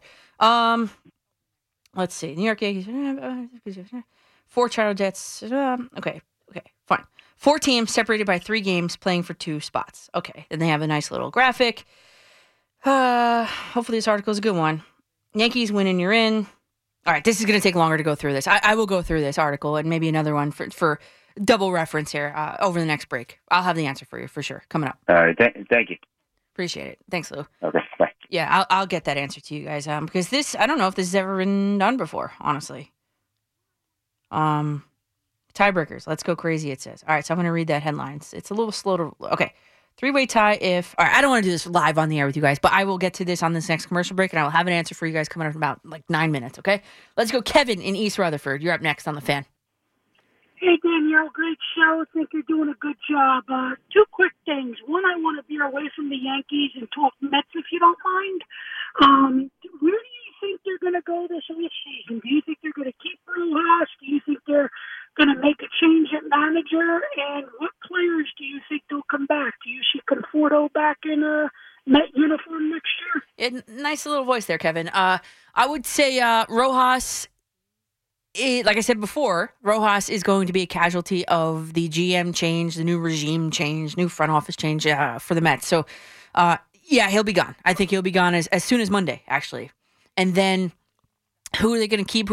I think Syndergaard, based on what he said, how he loves playing in New York, all that, Noah Syndergaard seems like he's going to accept the qualifying offer should the Mets lay one out for him. I think he's got a lot to prove still, and I think a qualifying offer, he can prove that on.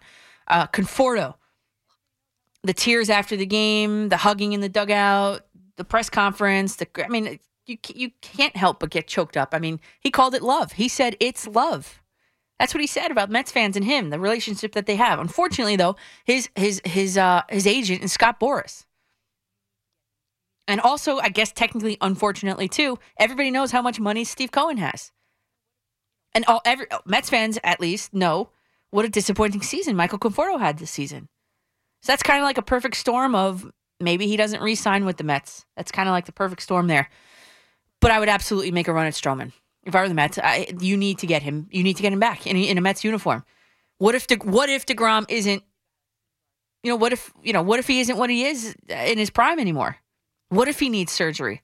What if Syndergaard isn't what you're used to seeing him be? Sorry, couldn't get that out. What if DeGrom and Syndergaard aren't, next year pitching to what their expectation level is? How's that? So you need a guy like Syndergaard. Taijuan Walker clearly hit his ceiling. I talked about it here. He hit his innings limit this season, like 3 weeks ago. He was done for. There's a lot of ifs on this Mets pitching staff, and I don't think that Marcus Stroman is one of them. So that's kind of like my hierarchy of things. But then you have to look at, the free agents and all that. But let's not go there yet. We're gonna have months to do. We're gonna have the month of November, December, January, and even February to do that. So let's not go there just yet. Let's go to Nelson in Far Rockaway. You're up next on The Fan. Hey, Danielle, thanks for taking my call. Of course, appreciate it. Thanks for making it. All right, so I just have a quick question and comment. I'm a Yankee fan, diehard, and I don't even know what to say about this team. But I don't think Boone is the problem per se.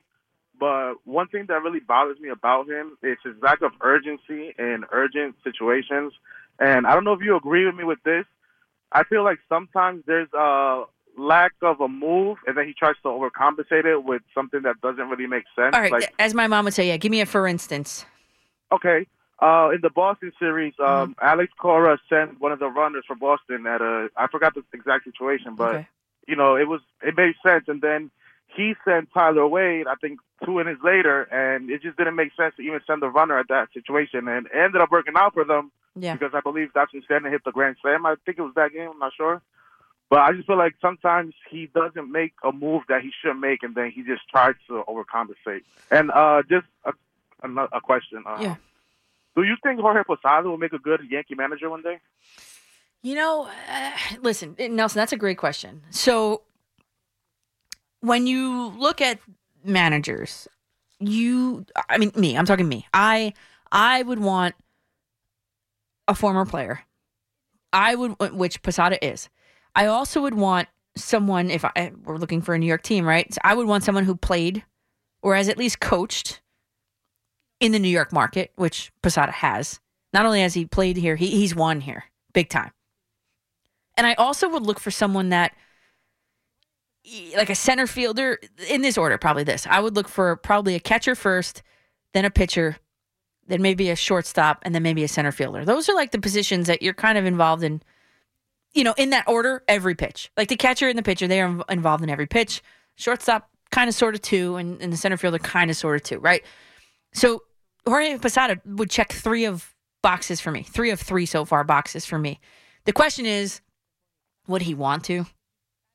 I don't know if he's ever publicly spoken about wanting to do this. I know a lot of guys just don't.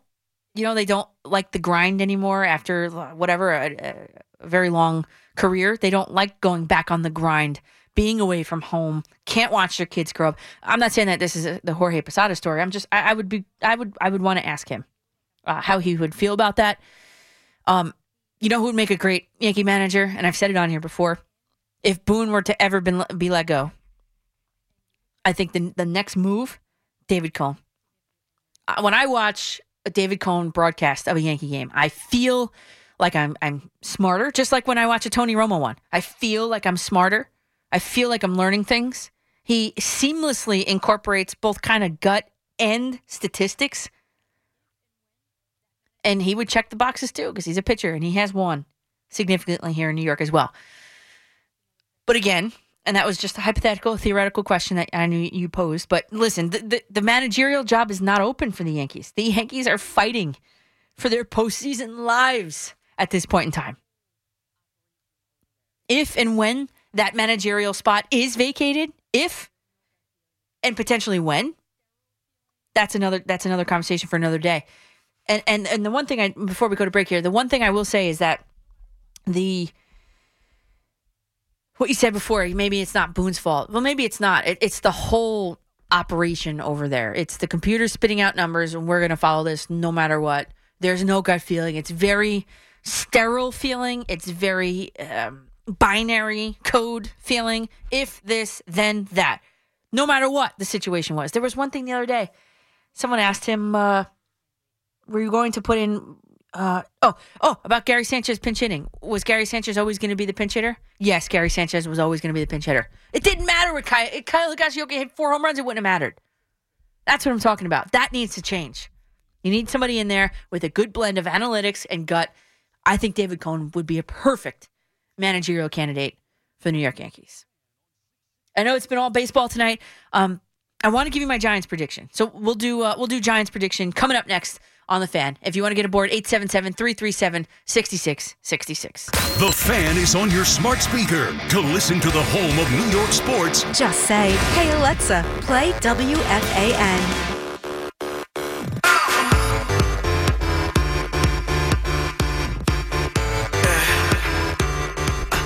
Want to know your name?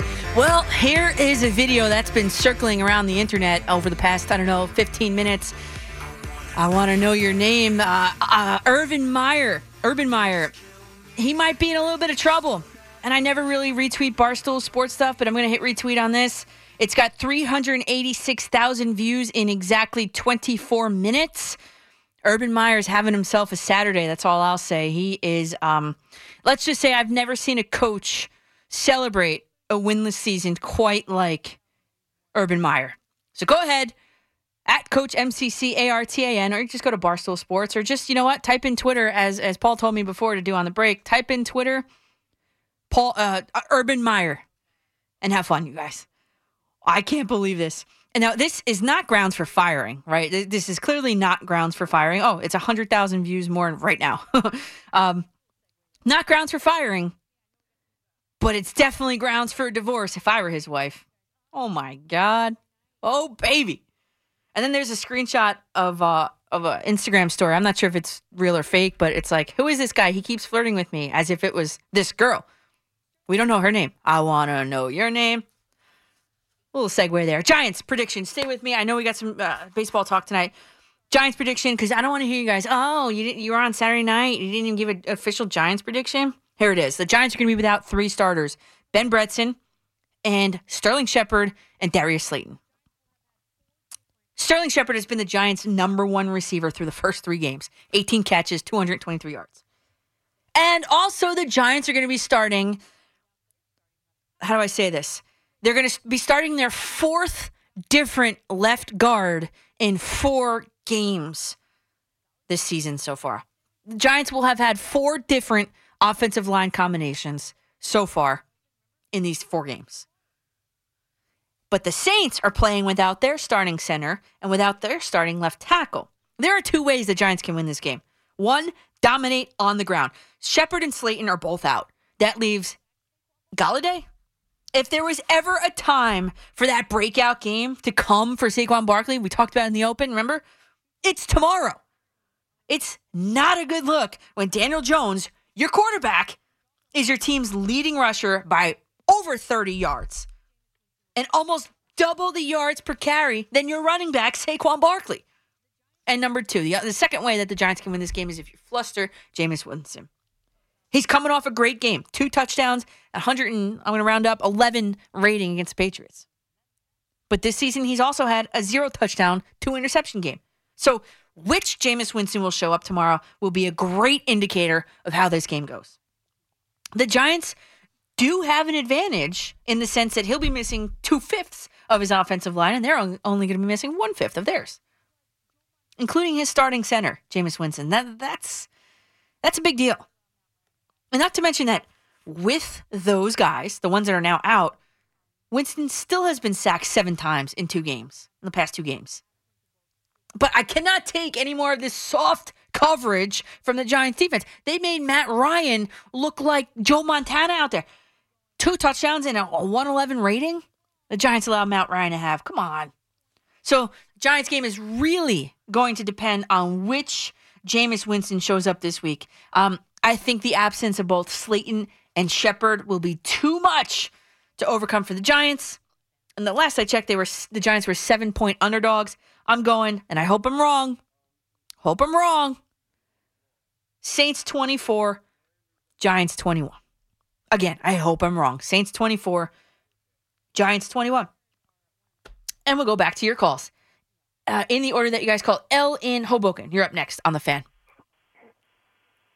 Hi. I just wanted to know what would happen if the Yankees lost and the Mariners and the Blue Jays won, and then it would be a 3-way tie. How would that work out? Well, the Mariners are 1.5 games behind, so listen, I don't know. And the article that I found was written, and thanks for calling there, Al. The article that I found that I thought was going to give us the answer, isn't a good one. I'm looking for it. I'm searching for it. If anybody has the answer out there, go ahead and tweet it to me because I haven't gotten any tweets either to know that how a 4-way tie, even a 3-way tie would shake out on the last game of the season. A lot of people are laughing at the Urban Meyer video I posted. Okay. Sweeney answered something else earlier. The question that we posed to Sweeney before 7 minutes ago, he said, the question was, can the Mets hire someone who is not working for a team in the playoffs, or do they have to wait till the end of the World Series to hire? Sweeney said, sure, that the Mets can interview anyone, ask for permission, conduct interviews on off days of series. Yeah, kind of like football, right? They do it like that. Oh man! All right, Sweeney, if you're still out there, if you're still listening, you want to break down the 4-way tie for us, the 3-way tie? I'm phoning a friend. You're the friend. You can do that for us. And in the meantime, I'm going to keep looking. But Urban Meyer, that train wreck, took my attention during the last commercial break. I'm sorry. I'll get an answer for you guys. I promise I will. There's got to be an answer out there somewhere because I don't know it. Let's go. Mickey in Sturbridge, Massachusetts. You're up on The Fan. Hi, Danielle. What's up, Mickey? Pleasure to speak to you again. Of course. Likewise. I have to commiserate over my Yankees. Hey, fill me in on something, because after last night's game, I didn't get a chance to hear Boone, and I didn't get a chance to listen to the talk today before the game. Mm-hmm. But am I correct that in the 9th inning last night, with the postseason on the line, he had a choice of bringing in Chapman or Green, who were up in the bullpen, and chose to bring in Albert Abreu in that pressure situation? Basically, yeah. Am I missing something? Yeah, no, you're missing the logic in all of that, yes. I've complained all year, I think to you a couple of times also, about how he's clueless with managing pitching during the game. And every time I'm like, he outdoes himself. But that one, last night, was he questioned on that at all? No, actually. And I watched the post game again this morning, and Jack Curry and Flash, they said that he was not asked. Why wouldn't they ask him that? He brings in basically a rookie in the biggest pressure situation you can have, and he's got 2 guys in the bullpen that are veteran. It's just baffling. It really is baffling. I know. And I know Chapman has been an adventure. Let's just put it that way. I know that. I understand that. But come on. what's his name? Abreu had 36 innings of experience this season so far at the major league level. It's a pressure situation. And I Exactly. thought I heard somebody say that Green was up, too, in the bullpen. I don't know if that's correct. I didn't see that. Okay, but he had Lucas Littke up. I know that also. He had Chapman up, too. Chapman was ready, in my opinion. Yeah, I mean, I just don't get it. And the other thing with this pinch hitting, I could not believe, and I know it's a push-button deal, so how many times in the last 10 at-bats has Sanchez struck out? I'd love to know that. It's got to be about 7, I would guess. If you hold on, I could definitely look that up for you. Well, I'd love to hear this. So the question is, say it one more time for everybody listening. The last 10 at-bats, how many times has Sanchez struck out? Okay, let's go to the game log. I'm going to guess 7. Last 10 at-bats or 10 games? I'm sorry. 10 at-bats. Okay, last 3 games, at-bats. 4 games. I know we didn't play every game. But. Yeah, so let's go 3, 4, 5, 6, 7, 8, 9, 10. You want 8 or 12 at-bats? At-bats? Yeah. Go with 12. Okay, let's go 12. We'll give him the benefit of the doubt. Okay. All right, so out of the you nailed it. Out of the last 12 at-bats that Gary Sanchez has had, he has struck out 7 of them. And then Higashioka, correct me if I'm wrong, got a huge hit the other night to tie the game. He did. And they're both righties. I don't know what, it's just unbelievable how he can keep. And I heard in the postgame he said that he's always going to be the pinch hitter. Well, that's kind of crazy because he's not a good one, right? And he's so clueless. I mean, he swung at 3 balls, and they don't deserve to be in here. And I give a lot of the blame on Boone. Yeah, and the whole strategy too. Like, why would you throw in a guy who's cold off the bench for a guy? It's like an even swap to me, and even I would give the advantage to Higashioka since he's been in the game so far. Yeah. And he does the same thing with these horrendous pitching changes he's done over the last couple of weeks, and actually it's the whole season. Mm-hmm. You got a guy like with Holmes when he pulled him after that 11-pitch, 3-strikeout performance against the Red Sox. Yep. And then he did the same thing, I believe, with... who the heck was it? There was someone else the other night that had about 13 pitches. It might have been Severino. I'm not sure. But you're going to an unknown entity when you bring someone else in versus someone. Right. I mean, Holmes the other night when he pulled him, not only did he strike out the side, every pitch was on the black. Yep. It was just a masterful performance. Mm-hmm. And you go with an unknown entity. You don't know what you're going to get, no matter who you're pulling in, versus a guy that you could see has got all this stuff. That's what the computers say to do, Mickey. I don't know. It's that's part of the problem of this Yankees team. And listen, raise your hand right now if you think that if the Yankees somehow get to that series against the Rays, who thinks they're beating the Rays? Raise your hand. Maybe I could put that poll up on Twitter. I'm going to put that up. And I did. I got it tweeted to me at the same time I found it. There is an article from CBS Sports that breaks down a 4-team trade, and it is paragraphs long. So I'm going to do my best to comb through that, and I'll hopefully have. The Fan is on your smart speaker to listen to the home of New York sports. Just say, play WFAN. Out in the street, they call it murder. Jump where the thugs and camp at.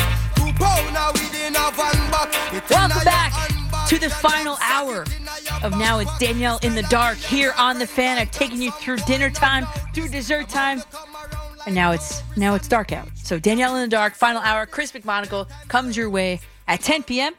Do the handoff to him. It's so nice to have the update anchor in studio. It's our first time in like long time. So Greg Caserta in studio. That's the man. Also, can I just take a quick...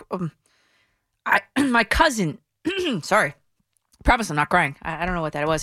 My cousin, my first cousin, Jackie, is got married tonight at this afternoon, and obviously I'm here with you guys. So I just want to say congratulations to my cousin Jackie and her husband, and wish I could be there. Duty calls, and I'll see you guys soon. And I couldn't go. I've gone to my cousin's wedding. And then came here right from the wedding. But this one, it's in Delaware, so I couldn't make the trip. So congratulations to my cousin Jackie and her now husband. And best of luck to you guys moving forward. I'm sure I'll see you guys soon. Okay, so here are, and this is we did algebra before, but here is the mind-numbing calculus. AJ Bianco says, my son Ryan is listening to you right now as he's laying in bed. How about a shout out? He doesn't believe I know you. Oh, Ryan, believe your father. We used to work together. Really good with computers and numbers and stuff and SGOs. Okay, so as we, this is an article written by Dan, D-A-Y-N, Dan Perry. There, he has all different scenarios. I think I tweeted out the article. Okay. I don't know what scenario you want to know, but if it's 4 teams that are tied for both wild card spots, it's Team A plays Team B on Monday, basically, and Team C plays Team D on Monday, and the winners of those 2 games meet in the AL wild card game, which is Tuesday. And there's all different scenarios that he goes through on here. So I screenshotted it. I hope that answers all the questions. He has all the scenarios covered. 2 teams tie for 1 wild card. We know that. And then it gets into head-to-head records. If there are 3 teams tied for 1 wild card spot, I mean, there could be. Teams A, B, and C are assigned as noted above, and they play as noted above. For example, B at A, followed by the winner of A versus B at home against C. I mean, this is crazy talk. I mean, this is crazy. But I did post it if you can't follow that, because that's crazy. And I screenshotted it, so it's there. And so thanks to Dan Perry for sorting all of that out for us. Oh, and I forgot to put the poll up. So if, I'm typing it right now, if the Yankees make it to the postseason series against the Rays, who wins? Right? Keep it simple. Who wins? I want to put NYY or TB.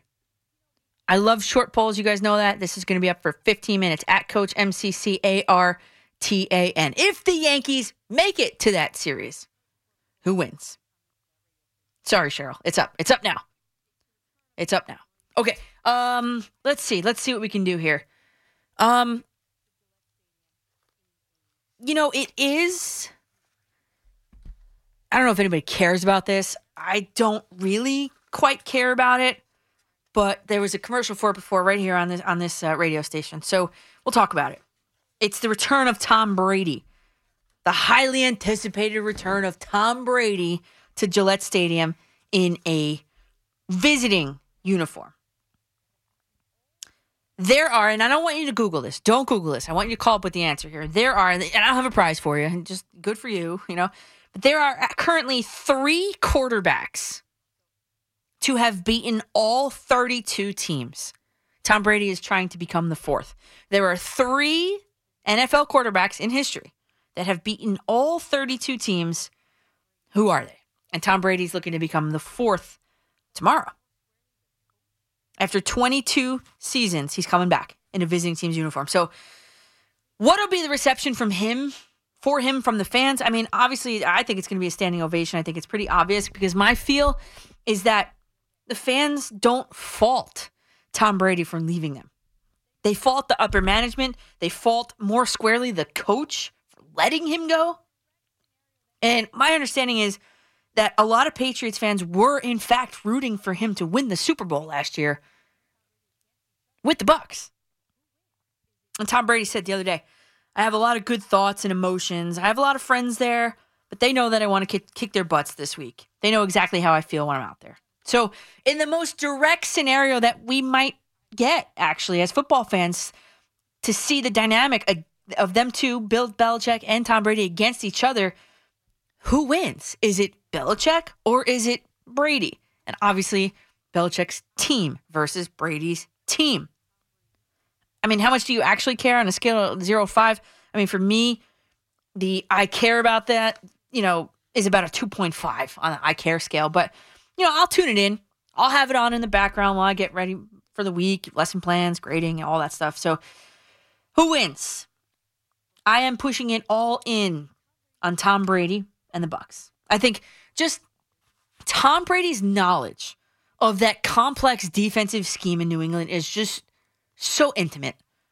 And Gronk's too, but as Erica told you before, Gronk is officially, I think he's been downgraded. He has to be for out that game with broken ribs. But Tom Brady's knowledge of how to pick apart that defense is just so intimate. There's nothing more that defense can do that he hasn't seen.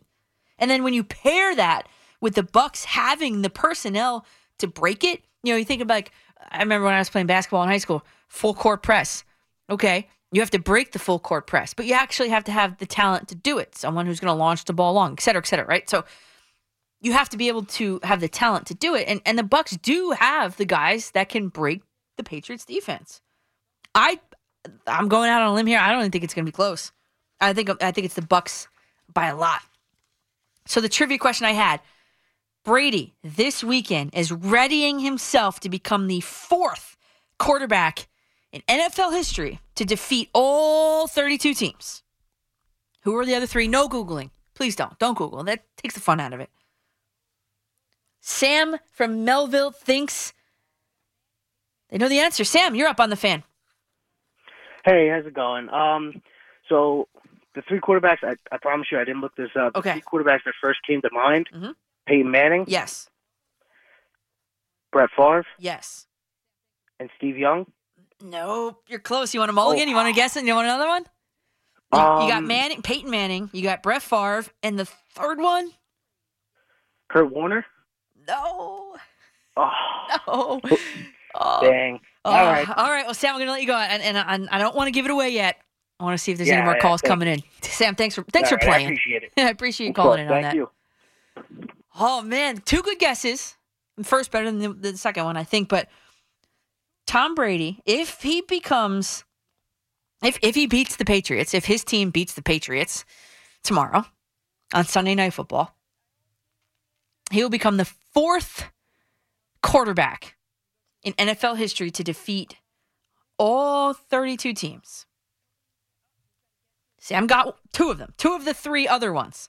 Peyton Manning, yes. Brett Favre, yes. And Drew, I almost said it. I almost gave away the answer. Paul's picking up the phone now. Let's see if we got another guess. Let me go to the Twitter. Let's see. Nobody's yet. Oh, we've got a guess here. Peyton Manning, Joe Montana, and Brett Favre. 2 are correct. 2 for 3. That is a 66 in my line of work, though. Someone asked, "Is this a serious poll?" My poll of if the Yankees make it to the postseason series against the Rays, who wins? Just a quick check of the results here while we have a guess here. We do have a guess. 81% of you guys think the Tampa Bay Rays win. And Richard Semper Gituli asked, is this a serious poll? I mean, kind of, sort of. All right, let's see. If Steven in Jackson can get it. Steven, let me reiterate this to anybody getting in their cars right now. Tom Brady, if he wins on Sunday, can be the 4th quarterback to beat all 32 teams. Sam got 2 of them. Peyton Manning is 1. Brett Favre is the second one. Who's the other one? Drew Brees. Everybody forgot he put the Chargers. That's right. You got it, Steven. Drew Brees. Exactly. So Brady will be joining those 4. Who do you think wins the game? Belichick or Brady? Definitely Brady. It's just the team is too advanced right now for, the young Patriots with Matty Jones at quarterback. But, he kind of reminds me of a young Tom Brady. Yeah. So I hope that, you see something about Tom giving him advice after the game, or I'm sure, something along those lines. He has a similarity, especially body type. Body type, the way the pocket presence, how they look in the pocket. Yeah, I'm with you on that. And I think, Steven, are you a Jet fan by any chance? I'm a Raiders fan. Oh, Raiders, Las Vegas Raiders.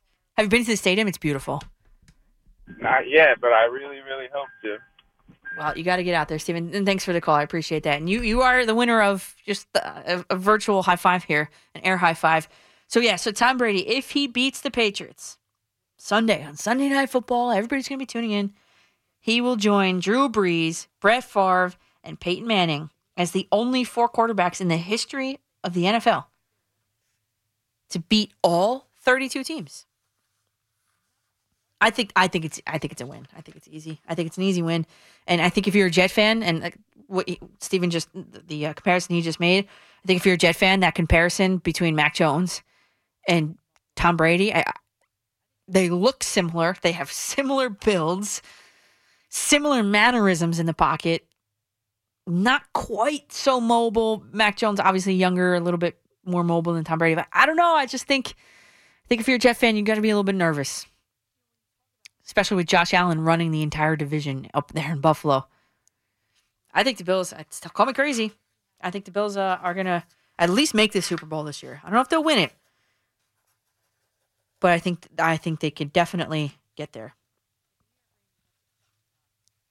And you guys know, when you talk about, those great names, right? Those great names, Breeze, all that. But there's a few that we have here in New York that have only played on our New York teams. And, well, I don't want to give it away, but the New York Rangers have got something extra special planned for one of their own, we'll say.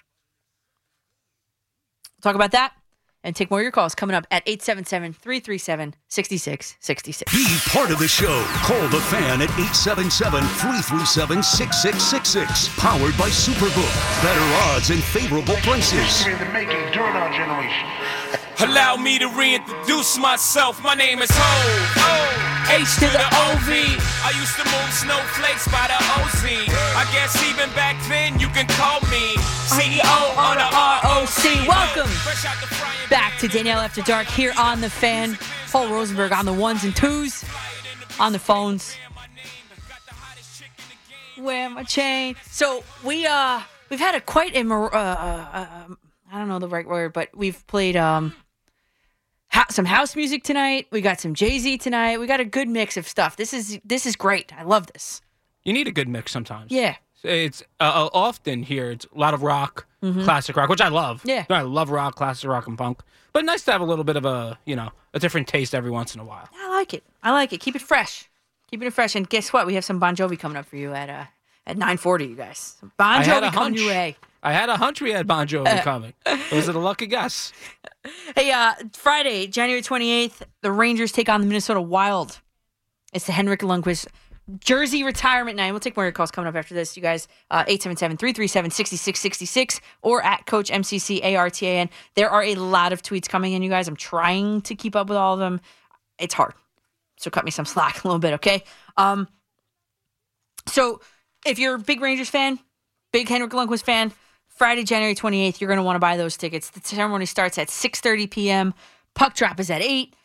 And if you can't, they're going to show it on MSG Network, the whole pregame ceremony, the Henrik Lundqvist retirement night, But I just feel like this date selection, and were we talking about this? We might have been. We weren't. It was me and somebody else. But the date selection, I think, was a big missed opportunity by the Rangers because, no offense, but, what significance do the Minnesota Wild bear on the life and the career of Henrik Lundqvist? I mean, he's from, Sweden. He played his entire career as a Ranger except for when he signed that 1 year, $1.5 million contract with the Capitals. Now, I know he didn't play a single game with them, but, if they're going to wait till January 28th, they might as well just wait till February 24th because that's when the Capitals come to the Garden. That would have made a ton of sense for both worlds. Also, that game's a Thursday night, and the Dolans could have sold the place out and packed it to the rafters on a weeknight rather than the usual packed house Friday night crowd. So I think it was definitely a missed opportunity, I think. But anyway, that should not take away from the illustrious career that Henrik Lundqvist had here in New York. I mean, while he was never able to capture that Stanley Cup, it really shouldn't take away from his historically good play in net for the Rangers over 15 seasons he was with them. When you look at the top, all-time list for the Rangers, especially in goal for goaltenders, he's there. He's got the most wins. He's got the best save percentage, and he's played the most games as a goaltender for the team. And remember, this is an original team. This is not like a Vegas Golden Knights team. They just came into the league. The Rangers have been around since the 1926-1927 season. So I think that's quite impressive. So when you talk about those New York athletes, the Derek Jeters, the Eli Mannings, who just had his number 10 retired last week at MetLife Stadium, the obvious name in that same sentence is Henrik Lundqvist. Like those other two guys, Lundqvist, number 30, will be retired and will hang from the rafters at the Garden forever. So here's one thing, just a little flavor I wanted to bring in here. I talked with Henrik Lundqvist one-on-one in February of 2018. And I asked then if he would ever consider leaving New York to pursue a Stanley Cup elsewhere. He started with an emphatic no, and then he continued on. The audio is a little hard. We were in an ice rink, okay? But see if you can get it. This is me in February of 2018 asking Henrik Lundqvist, it's short, 5 seconds, 6 seconds, if he would ever consider leaving New York to pursue a Stanley Cup elsewhere. I loved every second being here, being part of this organization, and so my goal is to stay here. Yeah, my goal is to stay here.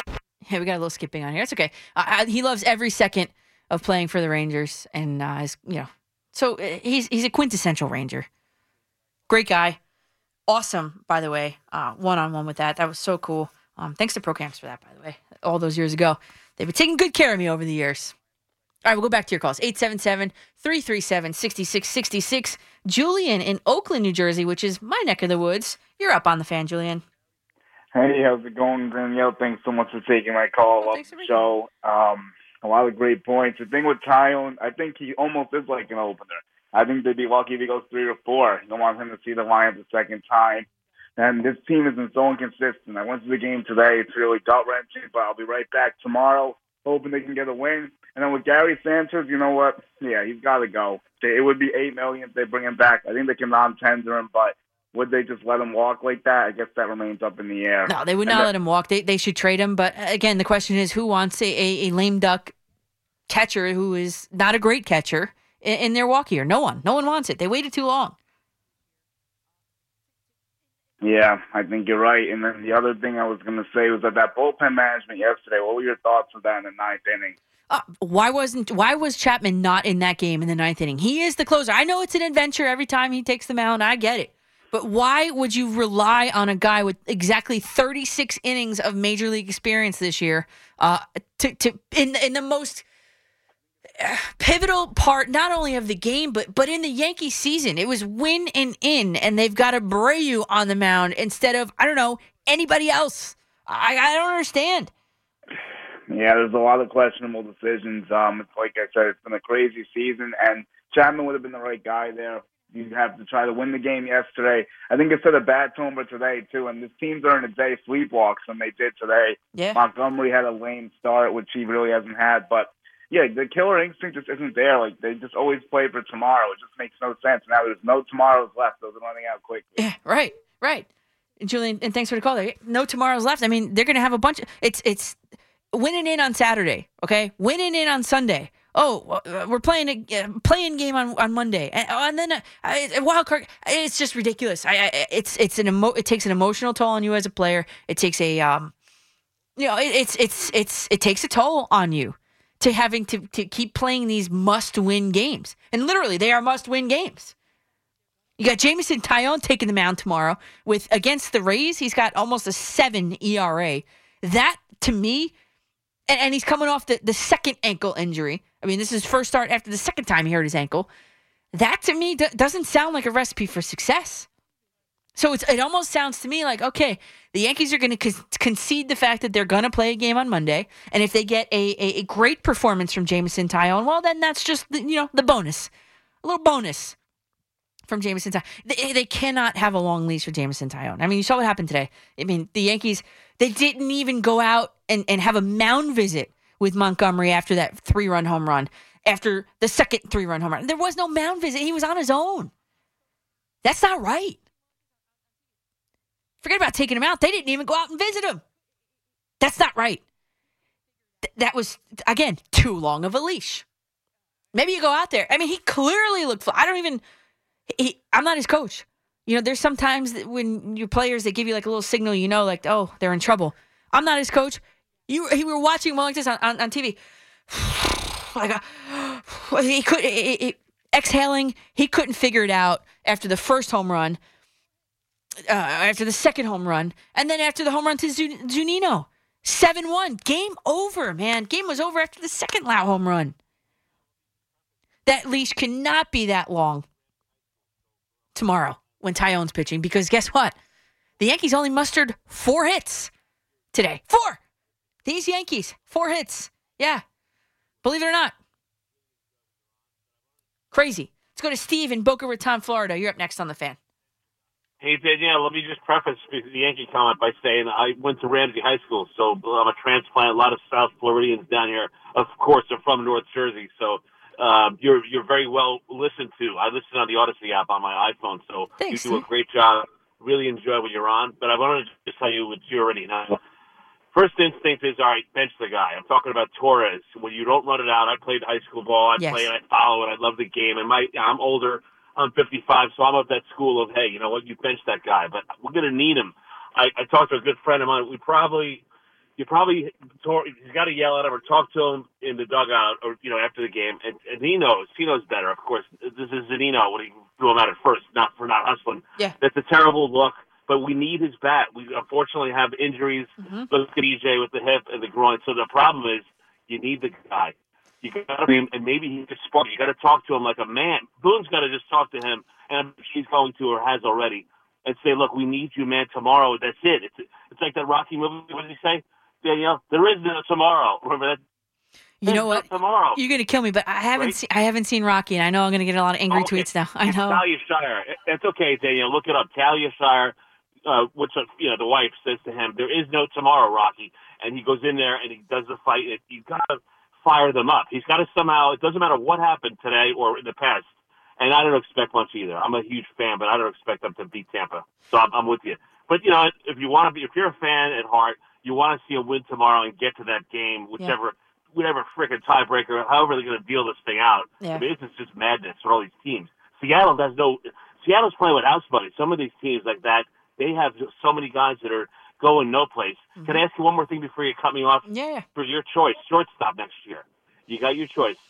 I want you to hear what you think. Seager, I like him. I like the guy from Colorado. Like, we need a shortstop, a catcher. We can't get rid of him. Sanchez, unfortunately, he's going to have to stay. He's an American League team at DH. But what do you think about shortstop? I can listen to your comment off the air if you cut me off. But I think I like the kid from Colorado. That's the guy I would go for. Okay, great question there, Steve. And wait, before I let you go, do you know Ramsey, either the Schwartz last name, basketball coach? Not sure. It's been a while. I've been out since '96, so I'm a little bit older than you. Okay. Of course. All right. But big fans. I grew up in Paramus and then Ramsey High School and Susquehanna University out there, the great Crusaders in Pennsylvania, Division III. So, this is what you're doing what I would love to do for a living. It's talking sports on the radio. I love it. I sell sugar for a living instead for Domino. So I'm a big fan, salesman and sports fan, avid fan, and you are doing a great job. I wanted to say that. Terrific job. Thanks, Steve. I appreciate that. Okay, so my choice, he gave me a choice between Trevor Story or Corey Seager at shortstop for the Yankees next year. This was a multiple choice. It's A or B. It's Seager or Story. Trevor Story bats right. Corey Seager bats left. Their batting averages. Trevor Story has a little bit lower of a batting average than Seager. I mean, I think I said it. How many? A while ago. It's Corey Seager for me. You'd have to look at the contract, though. See, this is if money's not an object, right? But you got to look at the contract money and all that. I'm sure Corey Seager would come at a premium. I'm picking Corey Seager over Trevor Story for sure. Now, that's me. I also don't have a budget. I also don't have a luxury tax threshold that I don't want to go over if I'm Hal Steinbrenner. So that's the other thing too. This Yankees team, they are so hell-bent on staying underneath that luxury tax threshold that look at what the Dodgers are doing. They blew right by it, the Dodgers did. And they are in a prime position to win yet another World Series. And at the trade deadline, they went out and got Scherzer and Turner. I mean, they just keep building upon building upon building. The Dodgers, I mean, looking green with envy at the LA Dodgers are the Yankees, I think, right now. Blow past that. I mean, the time they should have done it this season, which I said it. They should have done it this season. Blow past the luxury tax threshold, like the Dodgers, and reinsert yourself into the dominant conversation in Major League Baseball. You're the Yankees, for crying out loud. Let's go KC in Bradley Beach, New Jersey. You're up on the fan. Hey, Danielle, how you doing? You're doing a great job. Thank I love you. listening to you. Thanks. You're welcome. I was just a couple of quick things. I was wondering. Well, first of all, I think the Cardinals are going to beat the Dodgers. I think the Cardinals are playing like out of their minds right now. I don't know. I think the pitching is better for the Dodgers. And when it comes to the postseason, pitching is always so important. Well, you got Wainwright pitching probably against who's starting for the Dodgers in that game? You think Bueller? Or Scherzer, I guess, right? I don't know. See, that's the thing. See, wait, can I just pause you right there? And I'll let you finish. But that's the thing with the Dodgers. Who's it going to be, Bueller or Scherzer? Who's it going to be for the Yankees, Tyone or Cole? Or there's such a drop-off behind Cole. You know what I mean? Yeah. Crazy. I don't know. It's up to them, I guess. I would probably start Scherzer. If the Yankees tie with Toronto and they have to do a play-in, say Boston wins tomorrow, the Yankees lose, Toronto wins, and they got the one-game play-in with Toronto, where would that game be? Would that be in Toronto or would that be in New York? I believe it's at the team who has the higher winning percentage, I think. Because I think they would both have the same record. So would it be head-to-head, I guess, then? Yes, and then the Yankees are 8-11 against the Blue Jays. So therefore, if it's that would be in Toronto. right? Wow. Which sucks. And yeah. And then I just have one last question for you because I'm interested in your opinion on this. Who do you think is going to win the NL MVP? NL MVP. Dude, I don't know. It's like a toss-up this year. I'm looking at, thinking of either Austin Riley maybe or I guess they would give it to Tatis, right? But he's the front runner. He's the name, Oh, I don't know. I mean, I guess default I'd have to pick Tatis, right? Is it Soto? Is it Harper? Is it Tatis? Yeah, it's crazy. That's a tough call. That's going to be the most interesting award, I think, in the postseason. Yeah, I think you're right. The most non-clear-cut award, I think. I think they're going to give it to Tatis. I just have a feeling. I don't know. Well, I hope so, from your lips to God's ears, because I bet him at Monmouth Park this year. So. What odds did you get him at? I'm sorry, I got him at good odds. I got him at 15-1 at the beginning of the year. Guess what? I have it on the AL side. I got Shohei Ohtani at No way. Yes, I put. I put $5 down, and I'm kicking myself. I should have put more. God. $5. What was he? Like 30-1. If my $5 now turns into $105. Oh, that's nice. Right? That's a good return on investment, I'd say. Yeah, very nice. Yeah. So have a great night. It was great talking to you. Thanks, Casey. I appreciate that. Bye-bye. I think that's a good return on investment. I didn't want to say it. I didn't want to jinx it because every time I get out of here, I say something. I tell you guys what I did, and then it's like, just fell just short. But I did. I plunked $5 down on Shohei Ohtani because my thought process, and I should have put more, was if he didn't get hurt last season, he probably would have won it last season. That's my guess. And Shohei Ohtani has been doing things, and I know Aaron Judge is in the conversation. I know it. I get it. He's been great for the Yankees. But, I mean, Shohei Ohtani, no one can do what he's doing. He as a pitcher, I mean, 9-2, 3.18 ERA, over 45 home runs. I mean, it's just, I would be shocked if Shohei Ohtani does not win AL MVP. I would actually be really shocked, and then I'd be out $5.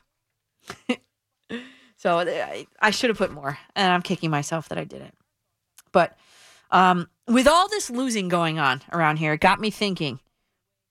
Which New York football team will win a game first? Will it be the New York Jets or will it be the New York Giants? I think it's a real legitimate question. And I'm going to put that poll up on Twitter. We'll discuss our thoughts on that coming right up. This is your last chance to get aboard. My show tonight, Chris McMonagle, is coming your way at 10 p.m. And by the way, the results are in. If the Yankees make it to the postseason against the Rays, who wins? 81% of you guys are voting the Tampa Bay Rays. So, yeah, I'm with you on that. So, let's weigh in. Who wins first or gets their first win? The Jets or the Giants? I'll throw the poll up right now. And 877-337-6666 is the number to weigh in as well. The Fan is on your smart speaker. To listen to the home of New York sports, just say, "Hey Siri, play WFAN." I just might call that band the Gypsies. Go searching for our pot of gold. Seems like lately there's a whole lot of leaving going on. Oh, yeah. Welcome back to Danielle After Dark here on The Fan. Bon Jovi to close us out tonight. This is your last chance to get aboard. 877-337-6666. I'm going to channel my inner Bon Jovi here. Talk about our New York football teams. There's not a whole lot of leaving going on here. There's a whole lot of losing going on. And if you're a fan of either the Jets or the Giants, you're probably doing a little schedule checking and wondering where on earth the first win for either team is going to come from. Yeah, if you want to get, I put a 10-minute poll up. There are 4 minutes left in it at Coach McCartan. I asked, this is a legitimate question. Who gets their first win first, the Jets or the Giants? I don't want to sway you at all in these next 4 minutes, but the Giants have the third toughest strength of schedule remaining in the league. And the Saints, their opponent this weekend, tomorrow, the Saints are listed in their list of toughest opponents. Are the Giants legitimately good enough to beat the Saints without Darius Slayton and Sterling Shepard? I don't think so, but that's why they play the game, right? I did my own schedule checking for the Giants, and I do not see a chance to really legitimately win a game for the Giants until November 28th against the Eagles. And then conversely, on the flip side, the Jets have the sixth easiest strength of schedule in the NFL. And I did my own little schedule checking for the Jets, and I think they have the first legitimate chance to win a game next weekend, October 10th, against the Falcons. So here's my vote. If I had to vote in my own poll, as crazy as this sounds, as anemic as the Jets look on offense, but also taking into consideration the calendar and the opponents of each team on that calendar, I think the Jets win a game before the Giants do. Especially because Blake Martinez is done for the year. Slayton and Shepard are the top two Giants receivers. They're going to miss some time with hamstring injuries. Even when they come back, hamstrings are very tricky. And it's early. And the Giants have not yet used and will not use through week 4 the same offensive line combination week to week yet. Maybe you're an eternal optimist. Here's the bright side to all the losing going on here in New York. Through the eve of week 4 of the 2021 NFL season, the draft order. Right now, the number 2 overall pick belongs to the Jets, and the number 5 overall pick belongs to the Giants. Never too soon, is it? And right now, if you guys are going to @Coach McCartan on Twitter, we've got 73 votes in 8 minutes. That's great. 2 minutes left. 67% of you guys think the Giants are going to get their first win. And @ShellDaddy says maybe they will make some actual running plays for Daniel Jones so he can break out. Yeah, maybe. Get a little more creative in the offensive play calling. Maybe. And they continue on to say the Giants have actually been in games before getting a penalty, dropping picks, etc., and knocking themselves out of contention. Sure. But just when you look at the teams that they have to go up against, I think the Jets have it just a little bit easier based on the strength of schedule of their opponents. Let's go to Charlie in Mill Basin. Charlie, where is Mill Basin? That's in Brooklyn. Oh, okay. A little town off Flatbush Avenue. Gotcha. Well, welcome to the How show. are you, Maggie? I'm Danielle. I'm not Maggie. Oh, no, I'm sorry, Danielle. Come on, Charlie. I'm a first-time caller to the show. I usually call the boys at night. Appreciate it. I'm a Yankee fan and a season ticket Johnny holder. I don't sweat. I think the Yankees will win tomorrow. I'm going to ask you another one, and I want to hear what you have to say. Okay. I think the Giants, I really do think they're going to win. Because I'm a Giant fan, I'm not a bettor. I just think the Giants are due to win tomorrow. My gut feeling tells me it's going to be an upset. The Giants will have a victory. But let's talk about the Jets. I don't think they're going to win, Danielle. I don't think they're going to win. No. What do you think? All right. Charlie, you sound very confident in the Yankees. Give me one reason why that they're going to win tomorrow. I've been rooting for them since 1976. I remember the Boston Massacre in 78 when we were 14 games down. I think we're going to win tomorrow. But I'm going to tell you something about Tampa. They're a very classy organization. They know how to spend their money in the right place. I don't know who runs the team. They know how to play hard, timely hitting, good pitching. It's amazing to me. Yeah, the way that team is constructed is amazing, Yankees, right? Yeah. Everybody don't like the Yankees, the big bad Yankees. I think for some reason they're going to win. That's my gut feeling as a Yankee fan. Okay, and then you're so confident in the Giants without their top two, arguably. I understand this. This is going to be a miracle. I know the Saints have our number over the years. They don't have the breeze. We have tight ends. We have a running back that should explode tomorrow. I'm hoping and praying, like every other Giant fan. Yeah. And the Jets are our little sisters, and the Jets are struggling. They should have never gave up on the quarterback they had. Yep. That's going to take the Panthers to the playoffs, and all the Jets fans are going to cry. But I'm a New Yorker, just like you are, I hope, and I'm rooting for New York. What do you think? Charlie, I am with you. Thanks, Charlie, for the call. I am with you. I root for New York. That is true. You're hoping for, the Saints were part of their own miracle, the miracle in Minneapolis. They were on the wrong side of it. So you're hoping that the Giants are going to have a miracle in New Orleans. Okay, potentially, maybe. But how many times do we have to say this is the game that Saquon Barkley is going to break out? Oh, no, actually, it's this one. Oh, actually, it's going to be tomorrow. Who knows? I mean, Daniel Jones has 30 more rushing yards, on the ground rushing yards, than their running back, Saquon Barkley. Daniel Jones has more yards per carry than their running back, Saquon Barkley, to the tune of double. Double. And the poll just closed, just now. Results are in. Who gets their first win first? 70% of you guys say the Giants. I disagree. I look at the strength of schedule. I don't know. Listen, I want to be wrong. I want to be wrong when I say the Giants are going to lose tomorrow. I want to be wrong when I say the Jets lose tomorrow. It's just, I don't know. I don't see a path to victory unless Jameis Winston absolutely is awful. Awful, awful Jameis Winston. Who knows? You never know what you're going to get with him, actually. You really don't.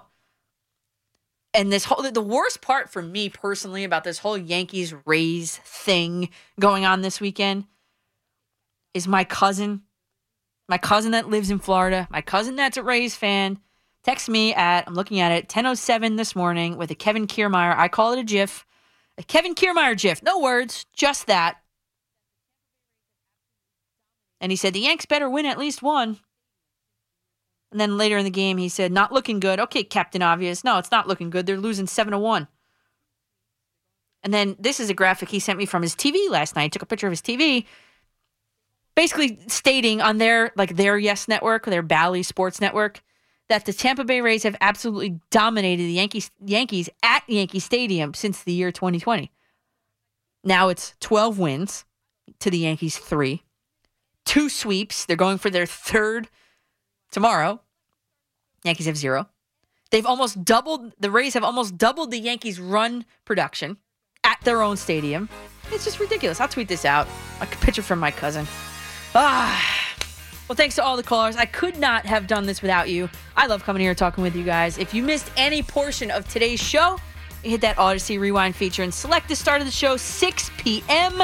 Great job to Paul Rosenberg tonight behind the glass. Also to Erica Herskowitz, Greg Caserta in studio on the updates. And I will be back with you guys on Saturday, 1 p.m. Saturday, 1 p.m. I think it's a 4-hour show. You guys mark it down. I am chucking up the alley-oop to C-Mac, Chris McMonagle. He is here. He's ready to slam it down with you guys next on The Fan. In the meantime, you guys hit my social media channels at Coach MCCARTAN and Facebook.com/Coach McCartan. And let's keep the conversation going. I will see you guys Saturday next week, hopefully without my trumpet for the Yankees. 101.9 FM, WFAN.